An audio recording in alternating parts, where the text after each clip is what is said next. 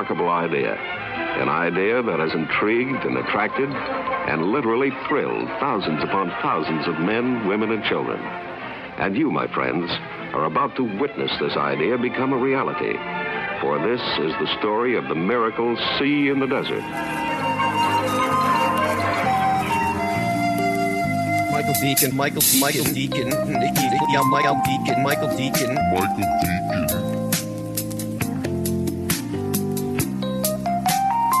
Whoa, what's going on? Somebody in my house right now? That Michael Deacon, he had the nerve.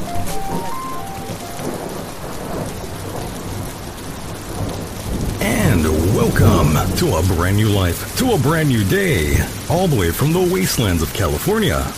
My name is Michael, and I am a mere figment of your imagination. First-time listeners out there, thanks for finding us. We hope you stick around. Do keep in mind, no matter what it is you do choose to believe, we do admire you for your curiosity. Now on the first half of the program, we will be going back through time. What really went on with Nazi Germany? Were the Nazis in possession of advanced technology?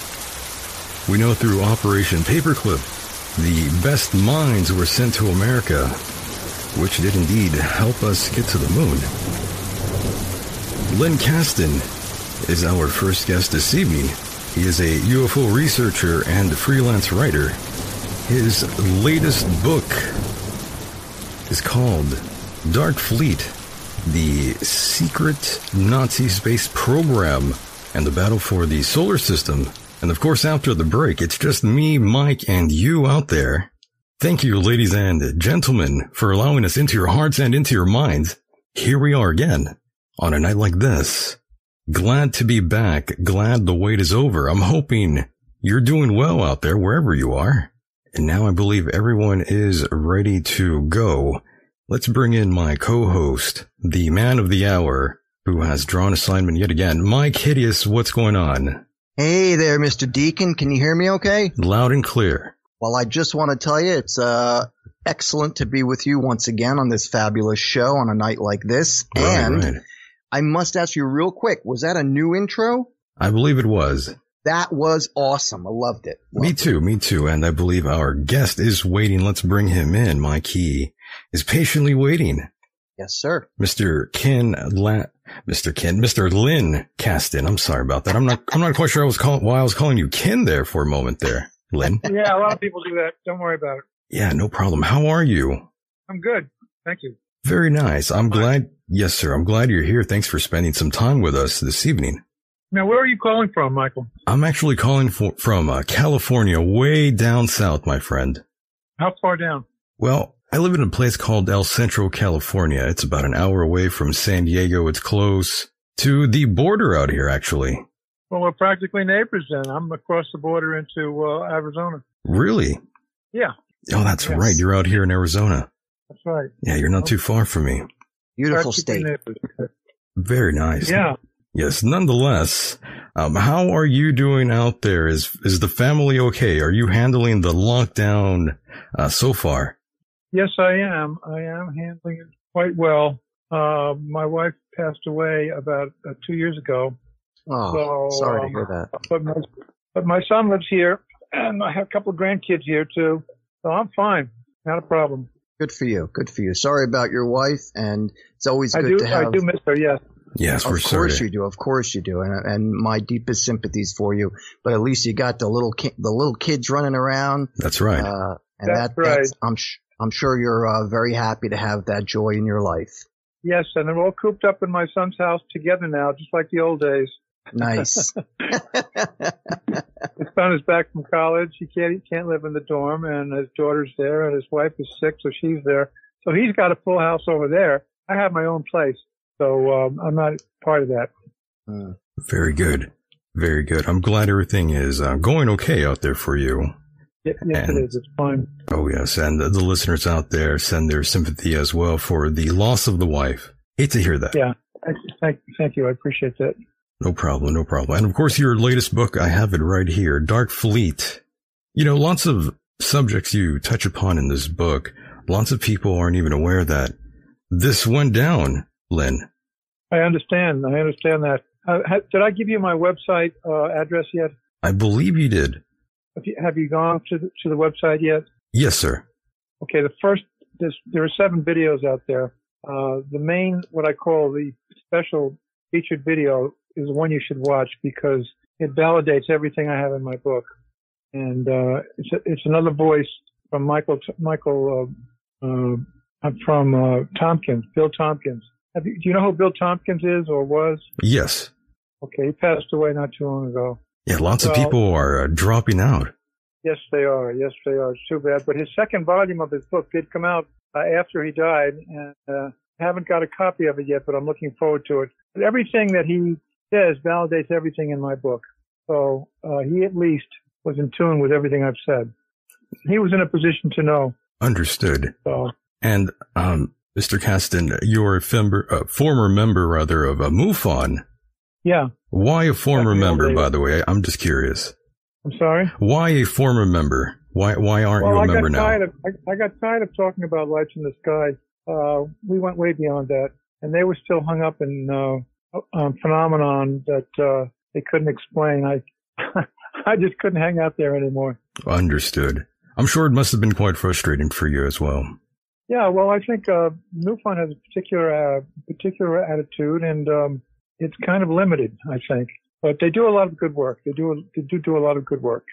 Definitely, and you have written a number of books on ufology. What was it about ufology that intrigued you enough to begin writing in this to begin with, Lynn? Well, we have to go back to my days in the Air Force because I had an experience there that I think changed my life, and I didn't realize it at the time, but it became evident to me about 2 or 3 years later. And up until that point, I didn't even know what a UFO was. So evidently, it got buried in my subconscious. And then when I was working in Washington, about 2 or 3 years later, I felt drawn to join an organization called NICAP. I don't know if you ever heard of NICAP. No, I don't believe I have. NICAP was really the first. NICAP was the first version of MUFON, but much more beyond. They went much more beyond MUFON. It stands for National Investigative Committee for Aerial Phenomenon, and they had some very, very prestigious people in the organization, including Admiral Hillenkoetter, who was the ex-head of the CIA, you may know, and he became the head of NICAP after he left the military. So we had some very distinguished people in NICAP, and somebody named Larry Bryant was one of them. And I learned a lot from all of them, and all of a sudden it all took shape for me. I was working for IBM at that point in Washington, and I started participating in some of the events that NICAP was putting on, including protests at the Capitol, things like that. So I was really into it at that point. Understood. And how long did that carry on for? Well, I stayed with NICAP.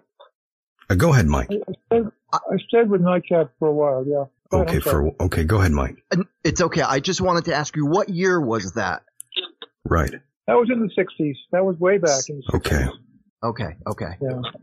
Interesting. About the time I got out of the Air Force. That was right after I got out of the Air Force because the incident I'm talking about happened just 2 weeks before I was released from the Air Force when I had my experience, and it carried over into my civilian life.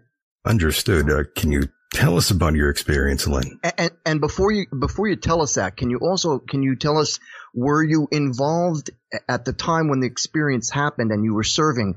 Were you serving time as in combat? Because I know the Vietnam War was going on back then. Were you involved in combat military? No, I was not. Okay. I was in a weather detachment in Florida. So okay, just curious. Yeah. No, I was in I had been in pilot training and for about a year, and then I washed out of pilot training and I reverted back to a enlisted status and just finished out a 2-year enlistment after that in a weather detachment at Eglin Air Force Base in Florida.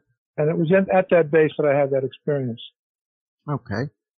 Yeah. Well, let me be the first to say, aside from all the topics that we're talking about tonight, thank you for your service in the military for this country. Okay, my pleasure. Absolutely. I enjoyed it. I actually enjoyed it. Right on. Yeah, tell us more about this experience, by the way, Lynn. Well, we were sleeping two in a room. You know, I was in a barracks in a weather detachment at Eglin Air Force Base, and on some strange reason, I woke up at 3 o'clock in the morning, which I never do, and ran to the window. And I don't know what made me do that. But no sooner did I do that than this thing went right by, almost at eye level, glowing green and gold, phosphorescent, and moving very, very fast. And I couldn't believe it. And I put my nose up against the window and I watched it till it disappeared out over the Gulf of Mexico. And scratched my head and went back to sleep. And that's all I can tell you. The next morning, however, the tower operators came in, the midnight shift, and started chattering about UFOs. I said, what's a UFO? They said, well, we had 4 of them on the radar last night hovering over the end of the runway. I said, no kidding. I said, I saw something coming from the end of the runway. No kidding. Said, really? I said, yeah. I said, and he explained, I described what I saw. He said, well, you better go report it to the UFO office. I said, the UFO office. You didn't even know what it was. I had no idea. I had no idea what it was. I said, but I found out where it was, and I went over there, and there was a captain sitting there with a 5-page questionnaire. This was part of Operation Blue Book. I didn't realize it at the time, but now I do in retrospect. I was part of Operation Blue Book, where they had officers at every Air Force base taking reports of UFOs. And he asked me a lot of questions, and I told him what I'd seen. And he said, by figuring out when I first saw it and when it disappeared, he calculated that he said it was going about 3,000 or 4,000 miles an hour. Whoa! I said, what? He said, yeah, that checks. I said, that checks with what? I had no idea. I didn't even know they had those radar guns to check 4,000 miles an hour. I know. I don't know what they had that checked it, but at Eglin was a very important base because a lot of experimental stuff going on there at Eglin Air Force Base in northern Florida. Well, I said okay, and I did my duty. I reported it, and it's in the obviously in the archive somewhere. My report, and went back, and 2 weeks later I was released from the Air Force. Really? But not before I got very, very sick. Very next day after I made my report, I got very sick. It seemed to be a super flu of some sort because I couldn't hardly move. And that was very unusual for me because I was in very good shape and never got sick. Was it the coronavirus, Len? It sounds like it, I know. Right. But I had to go to the base hospital for 3 days. Oh, my. And I remember that all I wanted when I got there was grapefruit juice. I said, just bring me grapefruit. Just bring me grapefruit juice. Anyway, I was there for 3 days. And then, much later I found out that when people are taken on board a craft, they do get sick. It happens a lot. And sometimes they do get flu-like symptoms. But evidently what happened that night was this. To recapitulate what happened, evidently I had been taken on board the craft and they dumped me back into my bed at 3 o'clock in the morning. By the way, my roommate never even stirred. He was asleep through the whole thing. And they had dumped me back into my bed, and that's what woke me up. And that's what made me run to the window. So that's what happened. Putting it all together now. So I think I was taken on board the craft, and that's why I got sick the next day because that does happen a lot. People do get sick after being abducted. I wouldn't even call it an abduction. I would call it for some reason they just wanted to tell me something, and I don't know what it was. It got buried into my subconscious. But that's what started the whole thing. Interesting. So you had this strange experience, and do you suppose this was some sort of extraterrestrial, or do you think it was maybe someone in uniform, Lynn? It could have been either, actually. It could have been a MyLabs abduction. I don't think they had crafts that would travel like that fast at that point in time. So I think it more than likely was extraterrestrial. Didn't have to be extraterrestrial. It could have been intraterrestrial, which we can talk about later. Sure. Meaning man-made? Meaning aliens living here on our planet who have that technology. Understood. That's a whole other ballgame. We should get into that, though. We will get into that. Yeah, we'll jump into that. Talking about the reptilians. But I don't think it was a reptilian abduction. I'm quite sure it was some sort of military abduction, working with the aliens. we had a lot of military people working with the aliens at that time. Lynn, I gotta ask you the question here.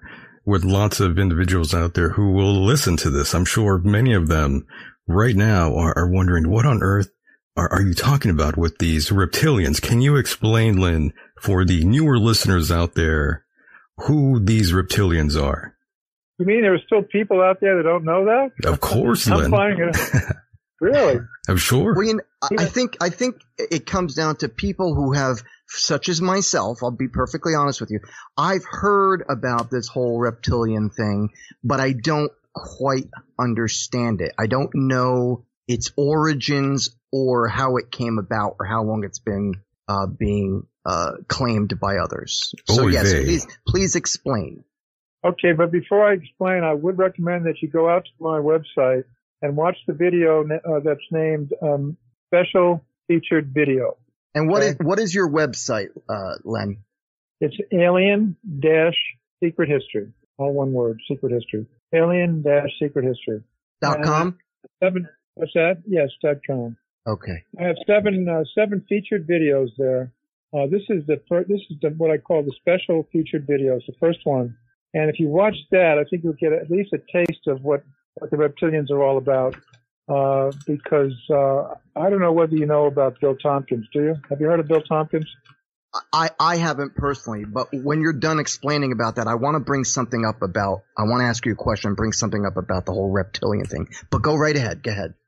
Well, he covers exactly the same territory that I did in my book. So it's a good thing to watch that video. If you have any questions about the reptilians. You do know about David Icke, don't you, in England? Have you heard of David Icke? Yes, I'm well aware of David Icke, but Mike here, he doesn't quite understand or know who David Icke is. But yes, back to the question though, how would you explain the reptilians for a newer listener out there? Well, they're an alien race living here underground on this planet, and they look reptoid. They have scaly skin. They're very tall and powerful looking, and extremely mentally powerful. And they've been here for a very long time. And they more or less can leave through portals, fly off into space anytime they want. They have very sophisticated technology. And well, it's going to take a lot of explanation to talk about how they relate to us, because that's a long story. Well, that's true. It'll take a long time to fully explain. I just thought you would give us a brief rundown there, but yes, it's a complex ordeal to say the very least. Exactly. Yeah, it's a very complex thing here. The bottom line is that they do control us. Even though they're down there and we're up here, they do control the surface world because they have incredible technology. One of the speakers recently said that their technology is it could be as much as 1,000 years ahead of ours. That's how much advanced they are. So they really run the show here. And I tried to make that point. He did, I think, in a few of his lectures, but it's a hard thing for anyone to understand. And in order to get to the bottom of that, you should read the book I wrote before this one, my previous book called Alien World Order, because I explained it all in that book. Oh, yes. And of course, your last book, Dark Fleet, you mentioned the Nazis did not really lose World War II. Can you tell the listeners what you mean by that? Okay, I will. But also, please go out to my website and watch that video I just talked about, because Bill Tompkins explains all of that. What happened basically was that Hitler lost the war. The Germans did not lose the war. The German scientists and the businessmen survived and moved to Argentina and to Antarctica. They tried to kill Hitler, but they didn't succeed because they knew that he was a problem, and he was a madman, and he was a madman, and they wanted nothing to do with him really. At the end, they just wanted to get rid of him because he was losing anyway, and they were more interested in moving their operations to Argentina and to Antarctica, and that's what they did because the first movement of the Nazis to Antarctica was in 1938. Which was a year before World War II started. So already they were moving to Antarctica at that point, and that was because of a deal they had made with the reptilians, who were already at Antarctica. It's a long story. I don't know if I can explain it all to you right in this one conversation, but if you read that one, go out and watch that one video. It'll help a lot. Understood. And we know through Operation Paperclip, America took great interest in the German scientists out there, and we needed them, and we couldn't afford to let them go elsewhere, so we brought them here to America, and the rest is history. That's right. Exactly. You've got it right. You've got it right. It wasn't so much that we needed. It wasn't so much that we needed them. They needed us, basically. They took over. They took over our country, and basically that's when I said we didn't win World War II. That's what I was talking about. Understood. We may have bombed the hell out of Berlin, yes, and we may have had the taste of victory, and we were victorious, and our fighting men were really incredible. But the scientists and the businessmen then took over and moved to Antarctica and to Argentina, and they stayed in power there. Basically, then took over our complete aerospace industry. When Werner von Braun sat down at the desk of the Marshall Space Flight Center, that was the final straw. At that point, they were running the show in America. Understood. I'll get into that with you in a moment. Mike, go ahead and ask your question. Okay, without going into a long, drawn-out question or an answer, I just wanted to bring up two things. Now, with all due respect, Len, my job on this show is to ask hard questions and questions that for people that are skeptical. All right, so please don't take offense to anything I say or no, sure. The questions I ask, it's strictly for the show. Now, I understand. I never heard of these reptilian people until the internet, and I began to see these images portrayed by people who are posting videos of others, be that whether they were political figures or whatever, and the simple process of blinking their eyes and allegedly showing a vertical iris or pupil of the eye as opposed to a round pupil or iris within a human eyeball. So that was the first time I saw these. Now, I gotta be honest. I see this, and the first thing that comes to my mind is this video's been doctored. I've seen it 100, maybe thousands of times on the internet, and it leads me to believe that there is a scam afoot. So my question to you is, what made you? I mean, do you consider yourself to be a logical man? Absolutely, extremely logical. Okay. So having said, and you know, you've served in the military, you've written books. You sound like a decent, intelligent man with logic. Now, the question I have for you is this: I have an Ivy League degree. See, there you go. So you got a brain in your head, and I respect that. What was that? Okay. Yes. Okay. Go ahead. Continue. Oh, just my question is this: what led you to firmly believe that there is a society, if you will, underground of what we would consider to be lizard/humanoid type people? What brought that on, and how are they associated with these so-called UFOs? Hey, Mike, I am a very logical person. I pride myself on that. But I have to tell you that I have one weakness, and some may consider it a weakness, and some others may consider it a problem. I go wherever the truth leads me, and it doesn't matter where it takes me. That's where I go, because when it becomes obvious to me that is the truth, I have no choice but to go there. And that's exactly what happened in this case. I remember reading about David Icke and all the things he said, and for a while I thought he was crazy.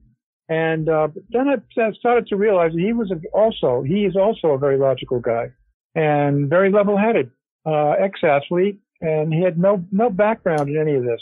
But he also went wherever the facts led him, and I had to do the same thing. That incident I had in the Air Force may have had something to do with it. It probably did. It may have opened me up to this. I don't know. But clearly, I began to see that we were not in control of this planet. The human race is not in control. We are being used. The reptilians run the show here. That's what has become very obvious to me, because they're very powerful mentally and very strong, and they have conquered 21 different star systems in this galaxy. And how do you know this? How do you know this? Because I dug it all up later.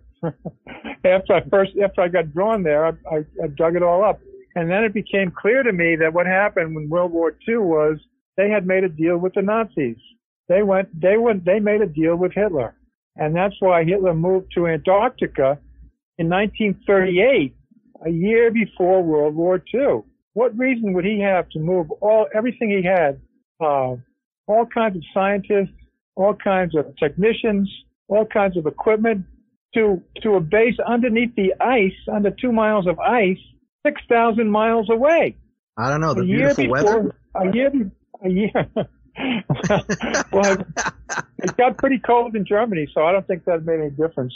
So what are they doing there under the ice with all this technology and all this equipment? And what happened was they were taken there by their friends, the reptilians, who already had a very large base there. So that's what happened here. So in a nutshell, your information comes from those who have written about it in the past? I put all the pieces together. What I try to do is I just connect the dots. I do a lot of research, and then I just connect the dots. And this is my fourth book, and my last book is what led up to this book. Because after I wrote my last book, which was limited to events that occurred just on this planet, and I had no idea of what might have been happening on other planets. Right. But then I realized that I had to take my story to the Moon and Mars, or I couldn't finish it. That's why I had to write Dark Fleet, because the story was not over yet. And then I came to understand, mainly from the super soldier testimony, that the Nazis have incredible bases on the Moon and Mars, and have had for years.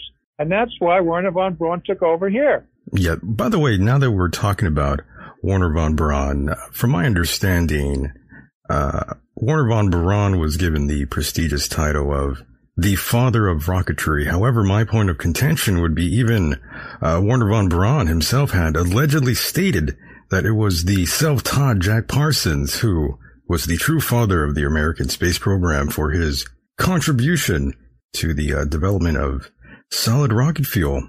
I mean, the guy has a statue of himself at JPL, and also a crater on the dark side of the moon named in his honor, if I recall. Yeah, Jack Parsons was very important, but also we had somebody named Goddard who developed rocketry here in the early days before von Braun. We had a lot of engineers and scientists here that were getting there, but Jack Parsons did.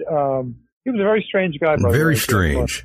Yeah, he was a very weird guy. He was an avid practitioner of occultism and conducted. Yes, he was. He conducted several. I had no idea. He conducted several rituals with L. Ron Hubbard, the father of Scientology. Yes, and they made a video. They made a video movie out of his whole life. I don't know if you've seen it. You have to be able to stream on TV to watch the movie. But the name of the movie was. It's all about his life. Yeah, Parsons was a strange guy. Yeah, he was. And he was a bit of a weirdo, no doubt. One of those. He was into Satanism. He was into Satanism and practiced Satanism. Definitely. And L. Ron Hubbard also. Yeah. Yeah, it's pretty crazy. Are we talking Satanism or just a cult? There is a big difference between the two. He was a Satanist. Parsons was a Satanist, but he was brilliant also. And he and his wife got involved in satanic rituals in California while he was working on jet fuel, on developing jet fuel. About an hour away from where I am, by the way, in Palm Springs, California. Yeah, no, that's right. Yeah, close by. He was out there in the desert. That's right. Where exactly was he? I don't know. Yeah, he was in Palm Springs, California, but I'm not quite sure if one of the rituals he conducted with L. Ron Hubbard was out here in Palm Springs. I could be wrong, but one of those rituals that both men conducted together, by the way, was called the Babylon Working. That's right. Babylon Working, exactly. Michael, what was his name again, real quick? I want to look it up later. Parsons never actually registered at Caltech, but he hung out there, and he made a lot of contacts there, and that's where the military became interested in what he was doing, because he was well ahead of anybody else. Isn't he the guy who blew up like a dorm trying to discover jet fuel? I heard about the dorm thing. It might have been the case. I don't know. He took a lot of risks, a lot of chances with what he was doing. I had seen. I'm sorry. Go ahead. But he was the one that first flew that jet-assisted plane in the desert. Well, the reason I bring that up is only because I had seen a special once, I think on History Channel or something, about the creation of jets and rockets, and I believe what I heard, it could have been this guy. What was his name? Parsons? Jack Parsons, right? Jack Parsons. From what I understand, and I could be wrong about this, but I was under the impression that when they were in college, they were trying to discover jet fuel, and from what I understand, they blew up their dorm, and that's when the school had put them in a laboratory out in the desert so they wouldn't blow up the school. I could be wrong on that fact. Yes, I think that's what happened. Yes, they did put them out into the desert, and that's where they were working. Yeah, ironically, he died of an explosion. Did he really? Yep, 37 years old, if I recall. Oh my! Yeah, that's right. Wow! He died very young. That's right. Jeez. And what year did he die? Do you know? It must have been I want to say 1951, but let me look it up. 1952. 52. Yeah, but he can't get credit for developing jet engines because Wernher von Braun was way ahead. Yeah, von Braun was doing this in World War II. Yeah, I was going to say we had jets in World War II, so it doesn't quite add up. Maybe he was involved in some other sort of discovery with them. I don't know. Yes, we digress. Von Braun and Dornberger were way ahead of the crowd in Germany, and he was building B-1 rockets. Let's see, the B-1 rockets were being built in 1941, correct? 41 or 42? I believe so. The V2 was 1943, I believe. By the way, we're at that point that we're talking about this strange element of the occult that is always and always has been involved for whatever reason. And I brought up Scientology with L. Ron Hubbard. What exactly is your opinion on Scientology, by the way, Lynn? Well, I don't really have enough information about Hubbard. I know he was in the Navy, as I recall, and he was involved in a lot of these occult practices, and that's where Scientology comes from. Right. But I don't know what his connection was with Parsons, though. I really don't understand that. Was he the one that got Parsons interested in Satanists? He probably. He might have been. I'm not exactly sure the extent of their relationship, to be completely honest, but I do know those two were colleagues of some kind. And by the way, Mike, you're familiar with Scientology, right? I am, and I gotta say, what do you gotta say about Scientology? I mean, all we know about, to be honest with you, most of us out there, we've only heard Scientology very briefly. We've heard various celebrities, rather, who had, quote unquote, escaped from Scientology. Mike, what's your take? In a nutshell, I'm not a fan. This information about L. Ron Hubbard being involved in Satanism and or the occult, that's a shock to me. That's what they say, right? Never heard about that, number one. Number two, from the kooky stories I've heard about Scientology, I kind of find it to be a bit of a farce, only because of the fact, from what I understand, the original scripts that were written about it were based on science fiction. So I don't have very many good aspects on it. Understood. I was just curious what both of you thought of such thing. And back on track here. Before we leave that subject, go ahead. I would just say that Scientology evolved out of a subject called Dianetics. Dianetics. Right. Dianetics was really what Hubbard evolved. And I remember the advertisement for that book on television. Oh, really? Way back then? Oh, yeah. That was back in, it had to be like either the late 70s or early 80s. Right, exactly. And they were then believing in reincarnation. That was around the time that book came out, The Search for Bridie Murphy, which was really the very first book on reincarnation. Mm. And there was a connection there. I'm not sure. Hubbard was into very deep subjects, and he was a brilliant guy, but he was heading in the wrong direction in terms of morally speaking. Let's put it that way. And yes, like I said, since we are kind of at that occult element right now, what we're talking about in terms of the Nazis, they also were involved with the occult, apparently. Hitler very much into the occult as well. And that brings me to the question, what exactly were the Nazis doing in Jesus Christ, Antarctica? What exactly were they doing there, though? That's what I'm curious about. Let's start out with the fact that the reptilians have been living underground for a long time, perhaps a couple of thousand years on this planet, and more or less coming and going as they please in their spaceships. The reptilians basically control this planet. I know this is a hard thing to believe, but they do.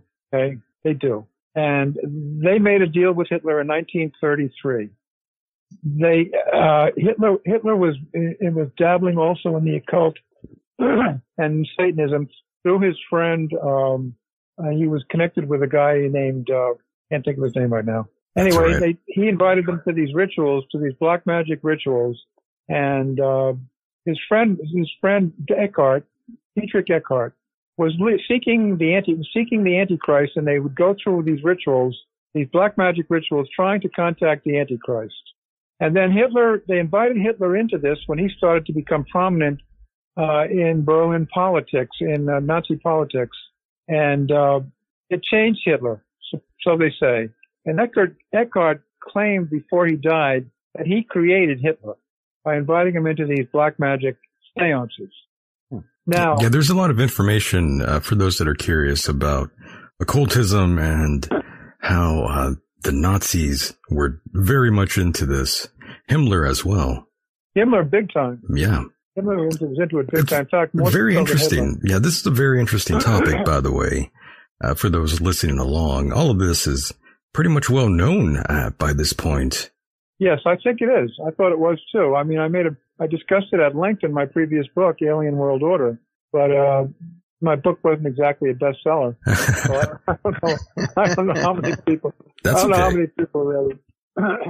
I got to be honest. I haven't read that book myself, but I want to. I do like your book, Dark Fleet, though, and I have read a lot of it. And going back into time with you and all the listeners out there, so much was going on during that time in Germany and in America during World War II. It's always fascinating, and ufology rather, and occultism, all these things sort of blend together when you look back in time. That's right, they do. They do indeed. Yeah, and then of course my limited understanding of the CIA has always been negative, as you know, Lynn.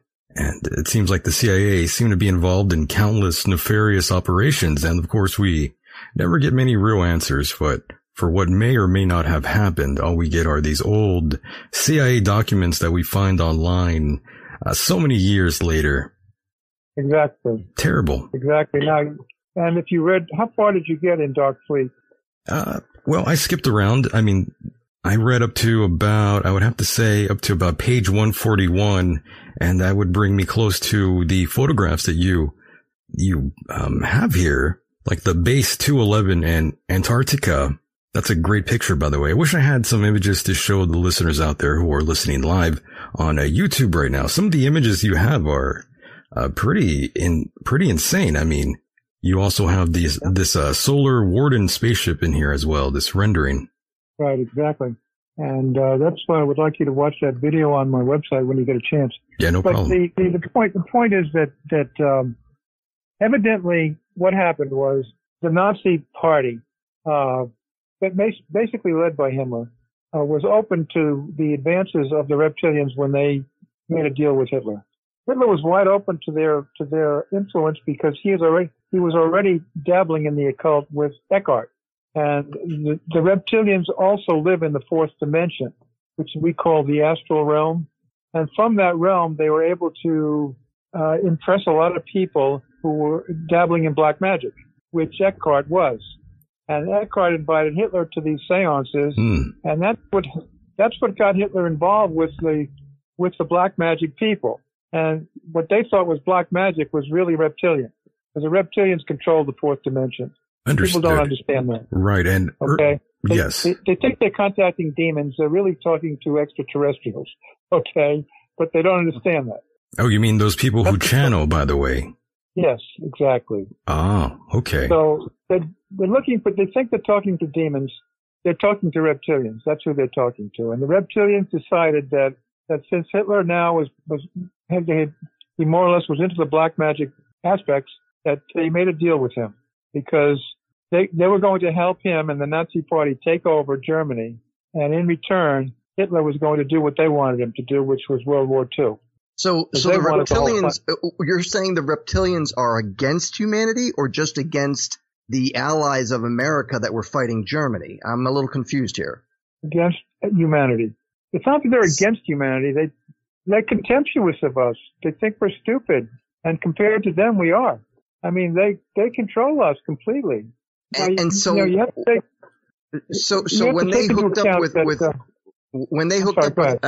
Adolf Hitler, and from what I've read in history, Adolf Hitler was, he had his issues with the politics of Germany and the Jews and so on and so forth, and wanting to create a better Germany. So where do the reptilians come into play? Why would they step up and say, hey, we heard you want to kill 6 million Jews, let's give you a hand?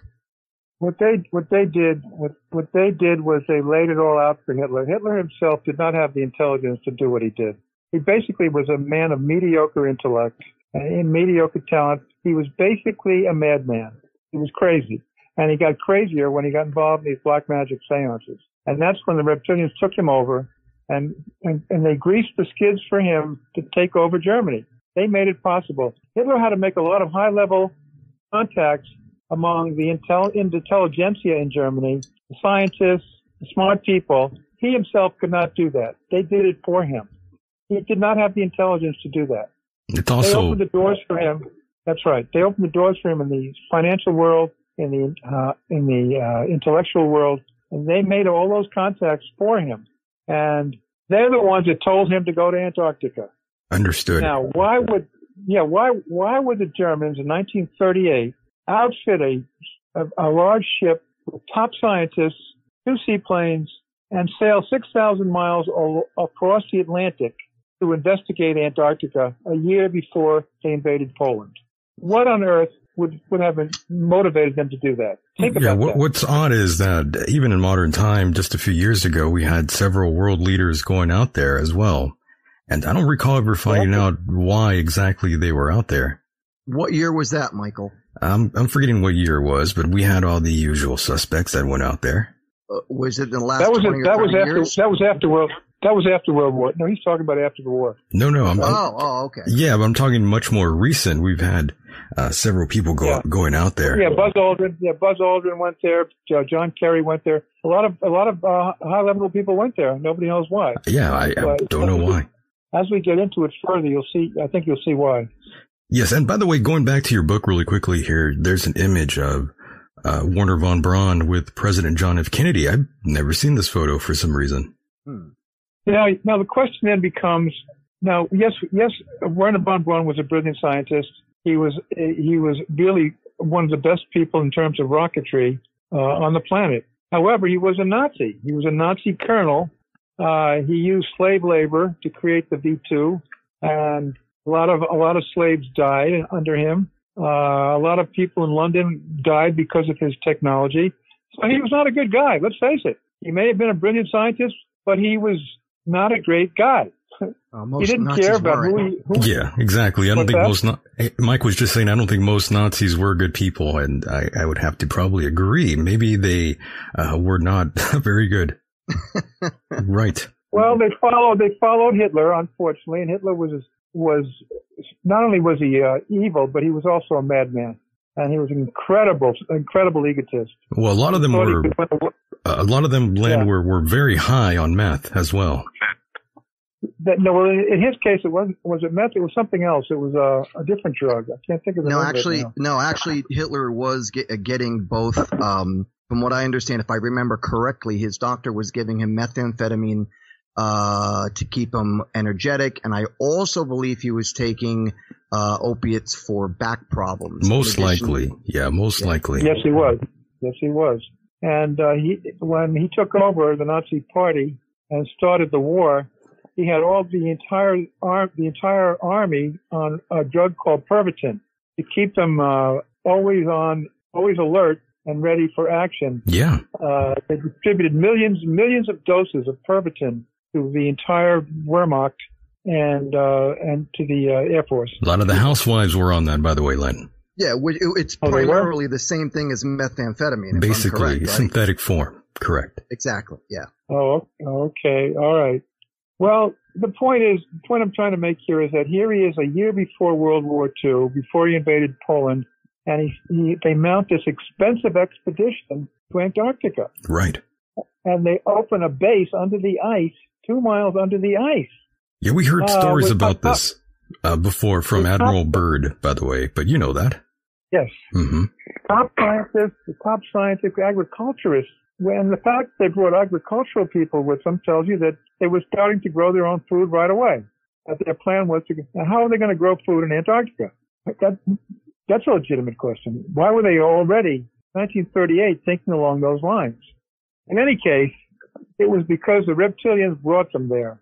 And the reptilians created a huge underground cavern there under the ice where the Nazis set up their base. And that became what's known as called Base 211. Base 211, the image in the book, yes. Base 211. Pretty nice image, by the way. Oh, thank you. Yes. I had some good people helping me with those. Yeah, very nice. And by the way, I just got to ask you, Len, the Germans seem to have superior technology. Even to this day, they are just top-notch, top talent in terms of engineering. They are. They always have been, yes. And that's why the reptilians selected them to work with, for that very reason. Because lizards can't multiply. Low in morality. I'm sorry, what? I'm just making a joke. I just said lizards can't multiply. Just joking around. That is funny. Yeah, for some reason, though, German technology, their engineering is just top-notch. It is. Even this, right. Mike, even this microphone that I'm using now is German-made. Is it really? Was it made by a Nazi? Probably. Maybe, I don't know. Shout out to the Germans out there, by the way. Big supporters out there in Germany. Guten Morgen for my German listeners out there. Much love to you. Respect all of you out there and all the international listeners too. Much respect. Yes, but I digress. Lynn, my goodness, this book though, one of my books has been translated to German, believe it or not. Oh, did you? Do you have a fan base out there too? Yeah, evidently. Yeah, I was surprised when the publisher told me that. Very nice. There is a German edition of, I think it's the one about Seppo. I see. Book. I see, yes. And you also have stated before, Lynn, by the way, the Germans landed on the moon. Okay, let's go back to square one. Go back to square one. Okay, take us back. Okay. Square one is Base 211. Base 211.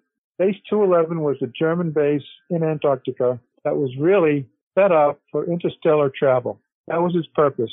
And they were brought there by the reptilians because the reptilians were already doing it.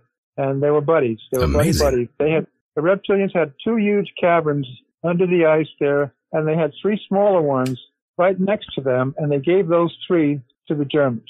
And Himmler took over from Göring around that time, took over the SS, took over the Nazi Party from Göring, and he was responsible for developing that base 211. So they now had a base for traveling to the stars from Antarctica, and that was their purpose. That was their intent. Okay, base 211, and that's where they developed their first trip. The first trip to the moon was in 1942. I made that point in the book. I don't know if you got that far or not. But. Right, I recall. But again, that's news to me, Len. Once I was reading that, I thought, my goodness, is that true? Is there anything? Are there any other people that back up this theory? Or, I mean, I've never heard this before. Right. That's why I'm asking. There's a German. I give the name of the guy. I think his name was. He was a German scientist. He was a German Air Force guy. Was the first guy to land on the moon in 1942. And Vladimir Terziski tells us that. I don't know if you know anything about Terziski or not. If you go to page 105 in my book, you'll see a picture of Terziski. You said Bulgarian researcher. What's that? You said page 105? Page 105, yes. Oh, the Bulgarian researcher. Yes. Vladimir Terziski. I see him now, yes. that information about the first guy to land on the moon comes from Trzeski. And it was Trzeski that said that the German, in fact, I make that point right here. He claims that it was this technology that achieved the moon landing as early as 1942. He says, quote, first landing on the moon by the Germans was at the Mare Imbrium crater on August 23rd. August 23rd. August 1942 at 11:26. He even gives the time of day using a Methe rocket. Methe was one of the brilliant German scientists who developed the first rockets. And he was the first man on the moon. It was not Neil Armstrong. Is there any possibility that this could be is there any possibility that this could be a lie? Yes, that's another good. Yeah, Mike, you're right. That's a good question, Mike. If this is not like propaganda for sure. Go ahead, sorry. Right. Well, the reason I bring it up, Michael, is because there are so many conspiracies that sure. that say that America never went to the moon. So what proof do we actually have that this was also something that actually happened? Right.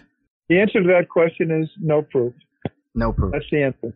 Okay, that's the answer. But you got to connect the dots. You've got to connect the dots because by the time von Braun was taking over our whatever, the rocketry. I got you. By that time, 1960, Werner von Braun took over in 1960. Took over NASA. Took over the Marshall Space Flight Center. It wasn't NASA itself. In 1960, by that time, the Germans had a very well-developed moon base. It was huge. And it was shaped in the form of a swastika. These buildings were in the form of a swastika, believe it or not.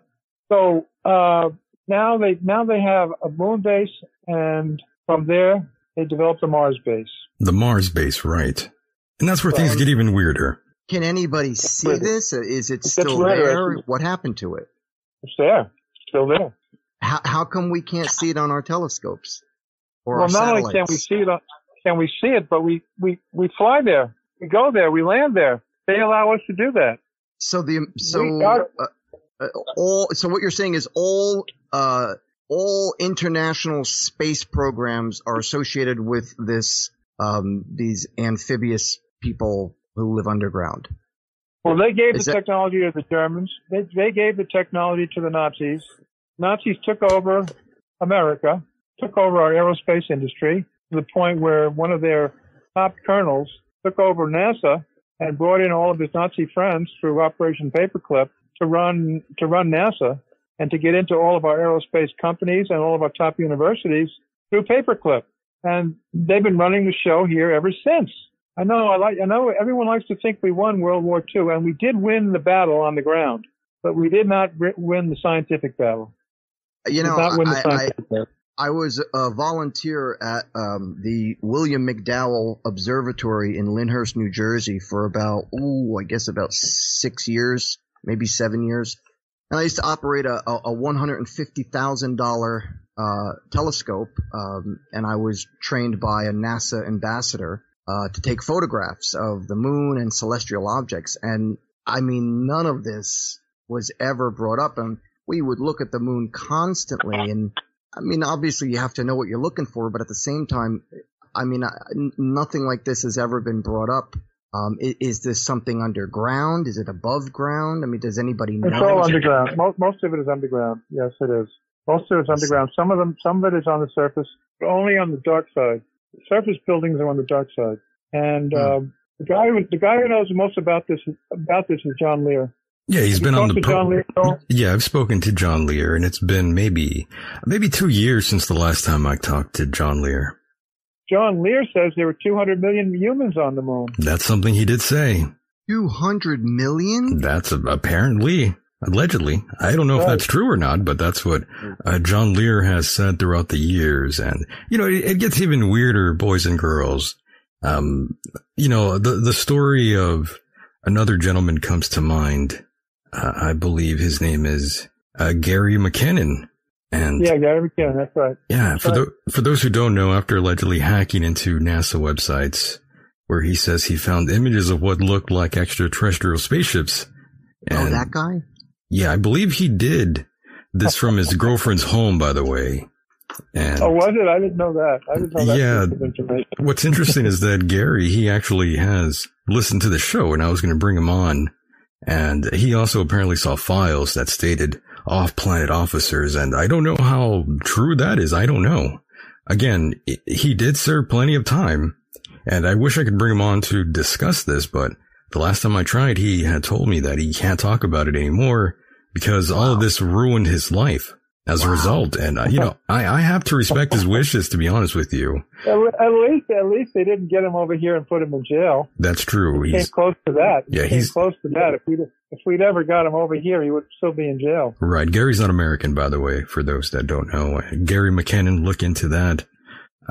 He said a lot of interesting things, but I'm glad that he's all right. I would hate to see something happen to him. Interesting guy. He was an interesting guy because he broke that whole thing wide open. He sure did. Strange. Go ahead, Mike. Len, having been an associate, or I should say a member of the military of the United States of America, and having spoken about this publicly and written books, have you ever been approached by the Men in Black or even jailed or questioned for that matter? No, I'm really small potatoes. They don't want anything from me. Small I potatoes. am so small potatoes compared to what else is going on. That's funny. They leave me totally alone. Okay, they leave me at arm's way. By the way, they just let me write my crazy books, and they look the other way. By the way, Lynn, you also mentioned concentration camps, I believe, in your book. Yes, I did. Yeah, that's right. And the experiments conducted were quite disturbing, to say the very least. Hitler was a madman. He was totally mad. He was absolutely crazy. He's sitting up there on top of his mountain with his girlfriend and his dog, a German Shepherd, while they're shoveling people into the ovens here down below without blinking an eye. None of it bothered him. I mean, it was unbelievable what kind of an individual he was. He was absolutely had no morality whatsoever. That's why he was a Nazi. And what's that? Mike just said that's why he's a Nazi. Yep. That's why he was a Nazi, exactly. And the ironic part of it all is that while they looted Europe of $100 billion during World War II and sent most of that money to Argentina, he wound up living a comfortable life in Argentina until 1962. Yeah, isn't that something, by the way, Lynn, that a Nazi, Adolf Hitler, for that matter, would go out to Argentina of all places? I find that rather amusing. Well, it's not so amusing when you realize that Argentina has a very, very strong Nazi population. Really? German population. Yes. And if you go to my website and watch the video number 4. Number 4. Video number 4. Yeah, watch that one. You got it. Hitler's escape to Argentina. That point is made. Nice. Okay. The population in Argentina was very open to Nazi influence, and that's why they took Hitler in after the war. Interesting. Mike, go ahead. I think you might have had a question or something. Go ahead. Just another perplexing question mark. Jump in there. You mean Lynn? No. I said just another perplexing question mark over my head about what's going on. I thought you were calling a mark. No. I can understand that, Mike. I understand that completely. Believe me, I know that we must sound crazy to you, but unfortunately, no. Don't take it the wrong way. No, don't take it the wrong way. Look, I respect what you believe, what you've written, what you've seen. All of that is valid. It's just, again, I'm a very skeptical person. It is my job to ask tough questions. It is my job to be skeptical. That's my whole, position on the show. So no disrespect to you, sir. We know we need healthy skepticism in this game here. So you're doing the right thing. You're doing the right thing. It's nothing against you. It's just I'm a skeptic, and I need proof to understand things thoroughly. Okay. Yes, we understand that at all. The hard part, the hard part of all of this is that we don't really even get answers about anything from the quote unquote officials. That's the bad part. We get CIA documents that are torn to shreds, and they're copies of copies of copies that are released just decades later. Right. That's really the only validation we get. So, I understand that. No doubt. Michael, remember when we spoke to Leo Zagami? Sure. How he mentioned that this, how, and I'm saying this based on the conversation we had. I don't remember exactly what he said, but something to the extent that this was the decade that there was supposed to be alien connection or communication, if you will. Yes, and we are getting to that point right now.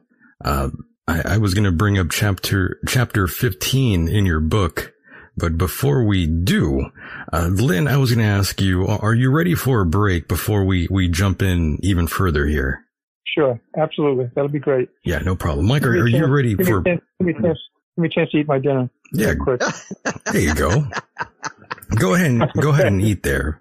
We'll be back. How much time have I got? You got about 6 minutes or so. Okay. Yeah, I'll eat fast. I'll give you 6 minutes here. All right. Okay. All right. We'll get back to you in a moment here, Lynn. Hang tight. Okay. So yes, we'll be right back. And Mike, definitely a good question. And I'm glad we left off right there. We have a lot to cover here. And of course, we are going to go on a little break here, boys and girls. And Mike, are you ready for that first break already? Yes, sir, buddy. I'll be right here. When you're ready, you just jump back on and we'll connect. No problem. Hang tight, Mike. Okay, bud. And there he goes, boys and girls. That was Mr. Mike Hideous and Lynn Kasten. Lots to talk about here tonight. Indeed. Skepticism is, of course, always needed. And yes, copies of copies of copies is really all we have in terms of getting any sort of quote-unquote facts. And history in general. One must question history, as we see man lies all the time. Most men lie. Most who write history lie to paint it into their favor, into their agenda.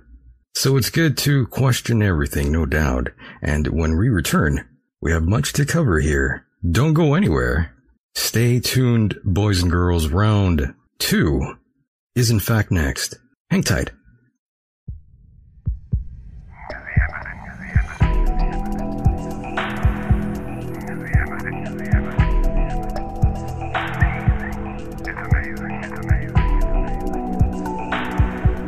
It's amazing. The Michael Deacon program. Is the embassy.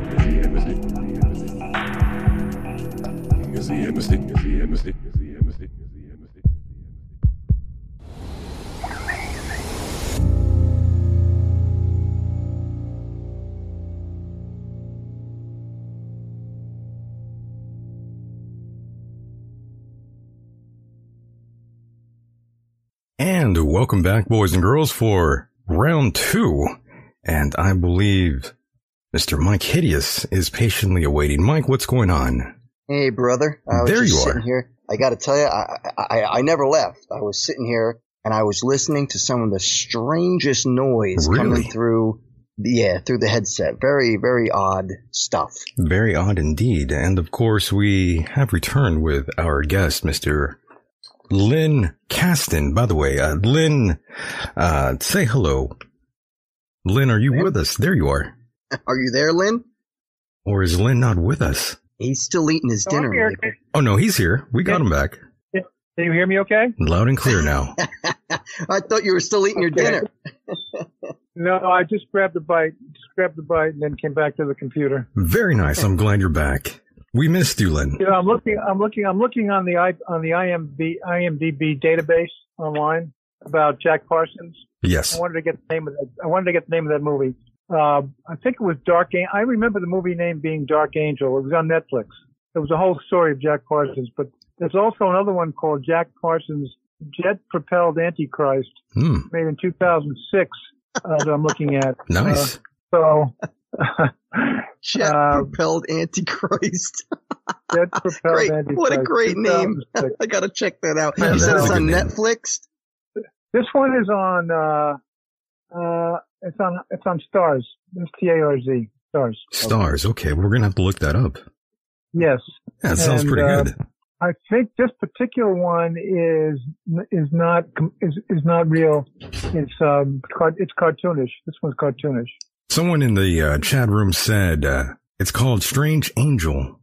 Okay, Strange Angel. I thought it was Dark Angel, but Strange Angel sounds like that's the right one. Yeah. And that's the one on Netflix? Stars. So both of them are on Stars. The one on Stars says this is the story about one of the fathers of modern rocketry and the founder of the Jet Propulsion Laboratory, which still leads the way in the development of rockets and the exploration of space. Its founder, Jack Parsons, was also an occultist and a sorcerer who followed the teachings of Aleister Crowley. After repeated investigations by the FBI, he died at the age of 38 in a mysterious explosion that made headlines around the U.S. Young guy. Officially, it was a tragic accident. Other interpretations of the event persist to this day. That's a little bit of background on Jack Parsons. Nice. Lynn, are you okay back there? You are coughing. Are you sure you're not coronavirus free?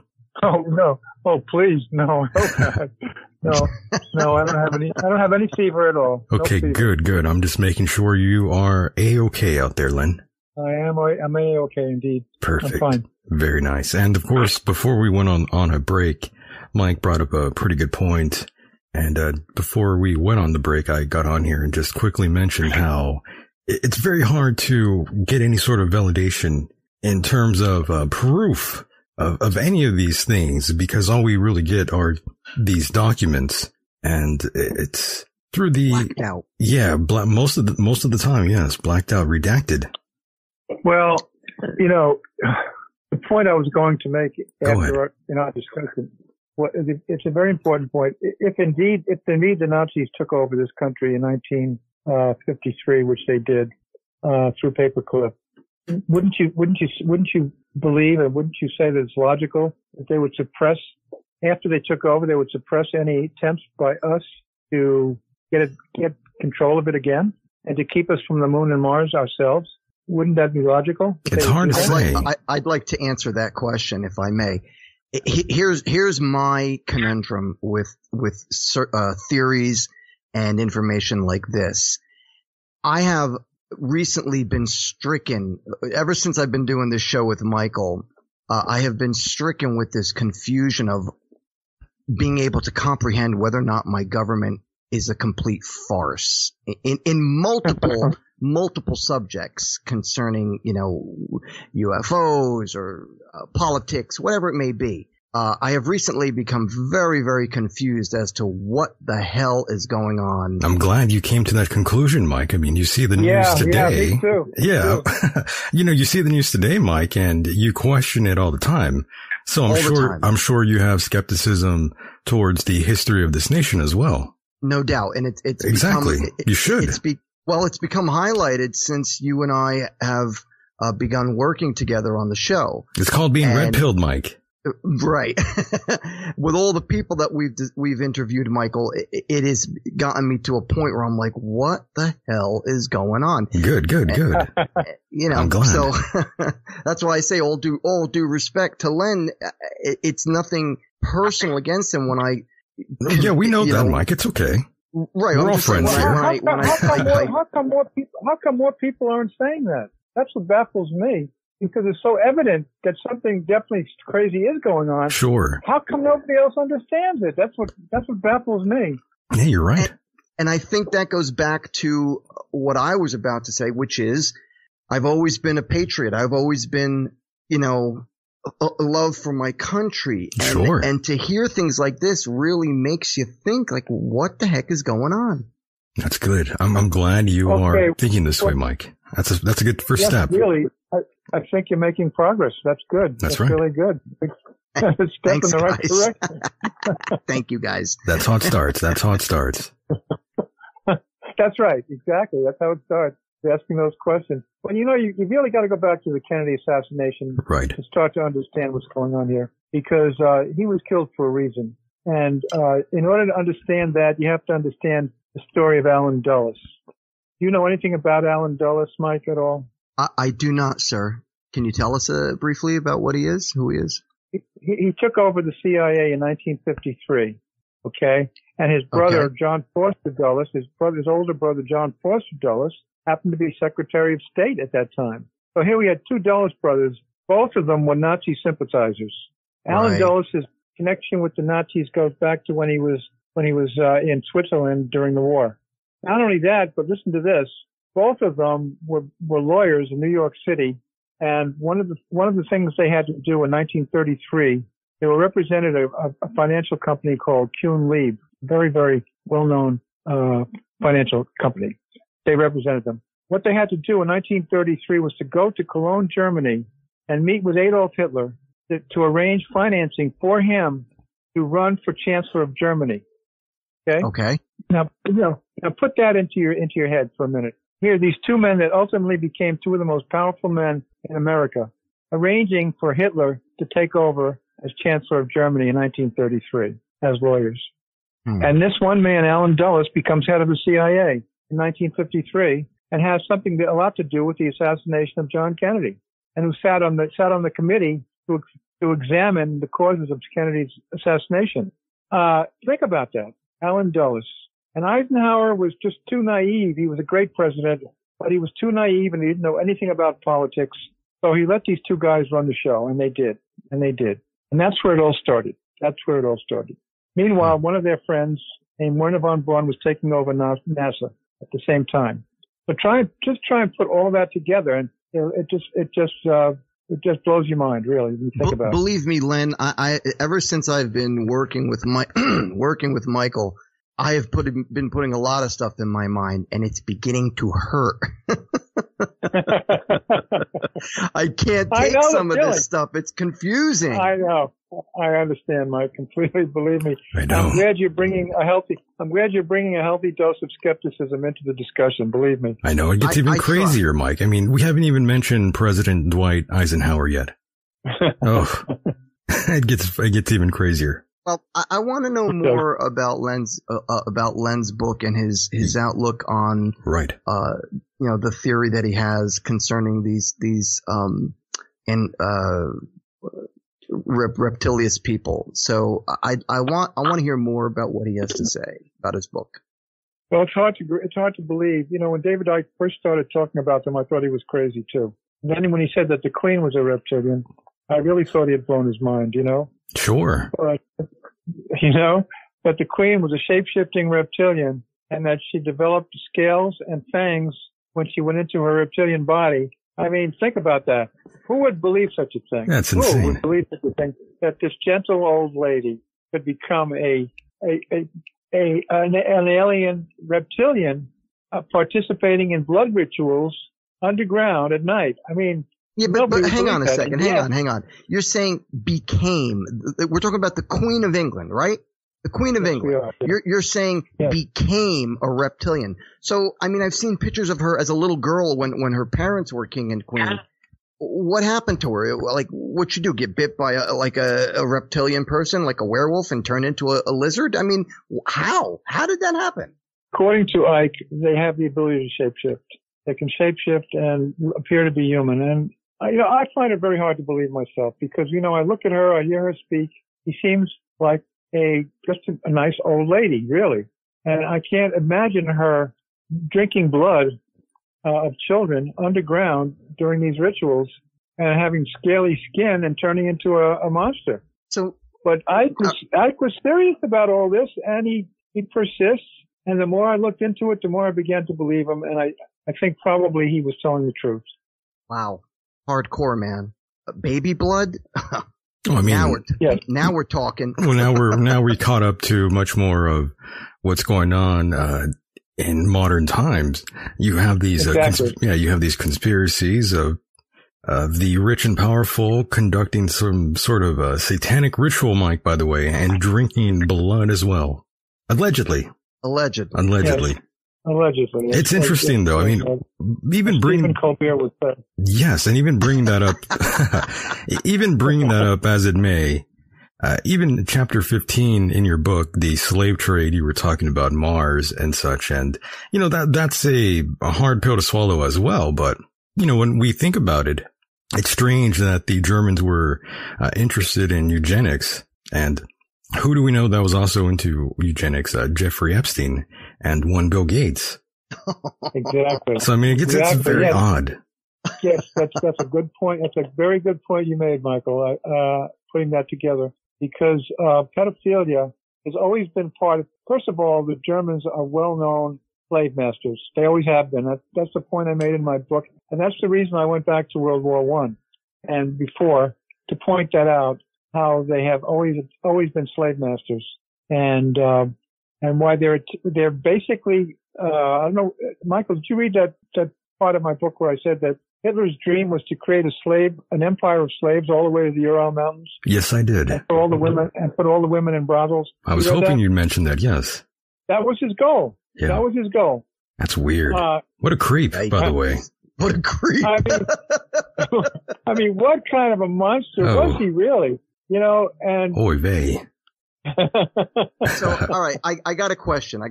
So, jump in there. Was Hitler the only person, shall we say, a military tyrant involved in the things that he did? Was he the only man, a tyrant in this case, that isn't allegedly involved with these other forms of life, these reptilious people? I mean, was Saddam Hussein a part of them? Was Bin Laden a part of them? Would you say Bin Laden? Right. Yeah. Not Joe Biden, Bin Laden. Yeah, basically he's asking about world leaders being controlled by this nefarious group, correct? Something like that, right? The Illuminati. The Illuminati. Yes. Oh, there you go. That's an interesting theory. Right. Okay. Yes, they run the show. They run the financial world. They run the pharmaceutical world. They run Hollywood. They run it all, and they have all the money. Okay, we're talking about the Illuminati. We're talking about the Illuminati. That's right. And the Illuminati allow us to have a certain amount of freedom in America, and to put on the appearance of actually being free people, but we're not. We appear to be free. I agree. And we did win World War II, and it was an incredible effort. What? Why just America? Why? I mean, it seems to me like, all right, America is based on freedom, or at least so we think.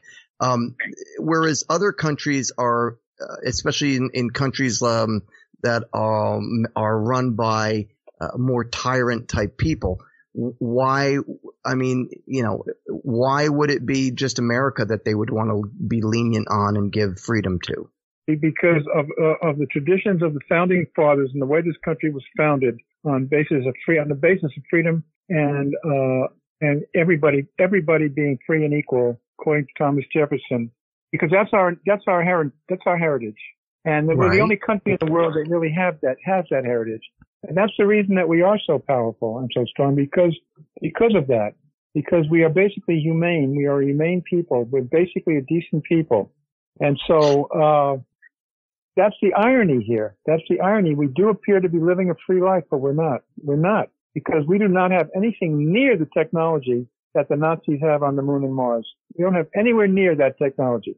And when you start talking about quantum computers, about regeneration of the body, about reversing age, these technologies exist, and the Nazis and the Germans on Mars and the moon have that technology.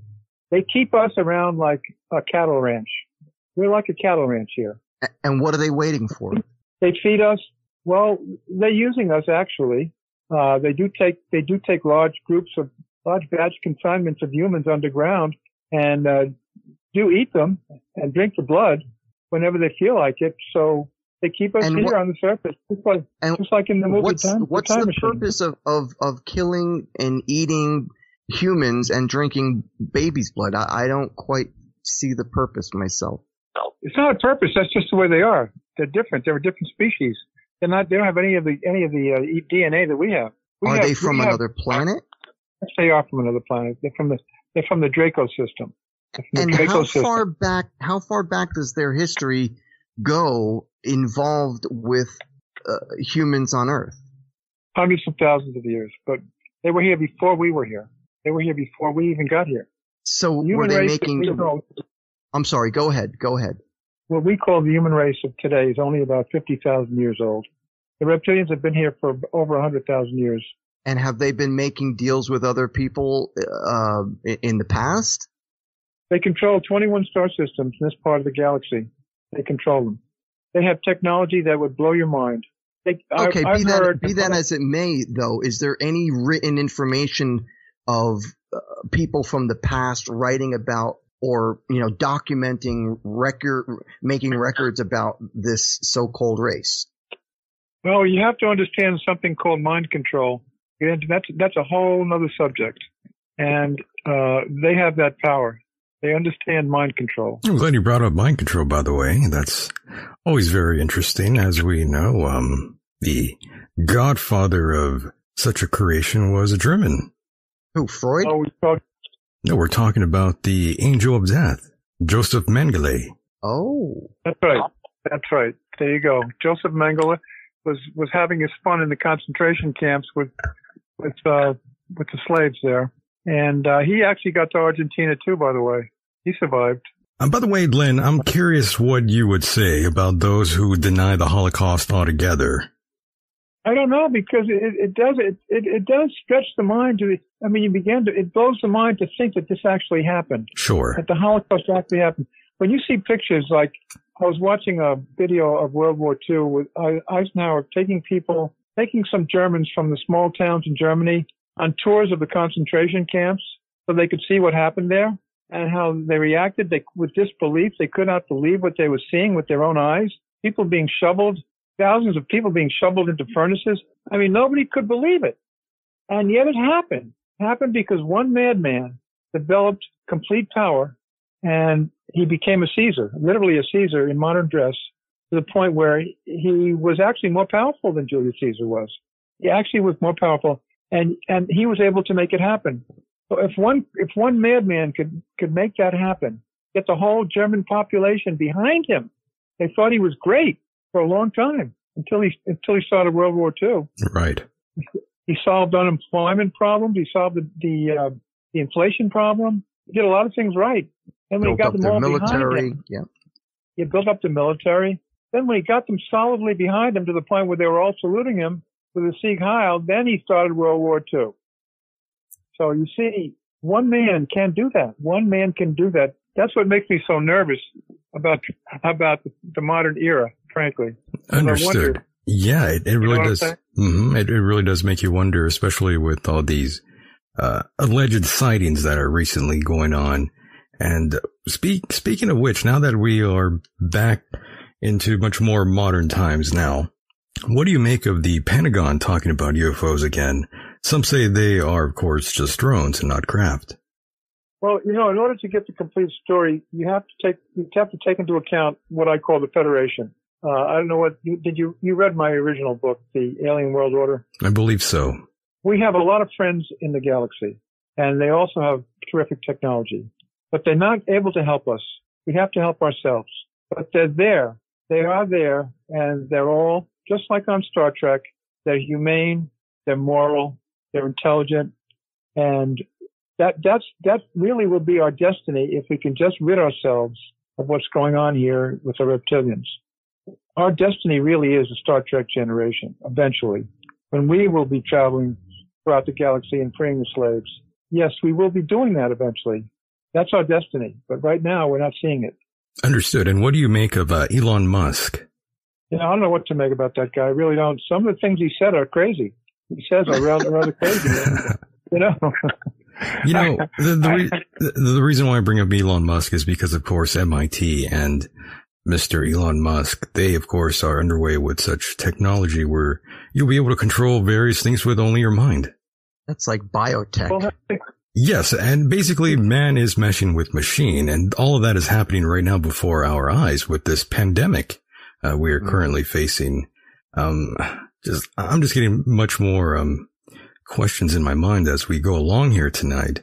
All of this is very odd. I think it all, based on Len's book, on what he, the topics he brings up, it all kind of ties in together, Michael. It really does. The things that he's now, I got to be honest, Len, I haven't read your book. I don't have it. Michael read it, but I haven't. So my questions are from the standpoint of a listener in our audience, per se, if you will. This way, Michael reads the book. I ask the questions from a blind point of view. So a lot of the things that you've written about, I'm assuming, have to do with these theories of what is that, the hidden secrets of our society and our world and politicians and politics. if I'm correct. But the nice thing about your attitude is that you do have an open mind, and that's a good start. You're willing to consider all these crazy theories that we're talking about, and I know they do sound crazy.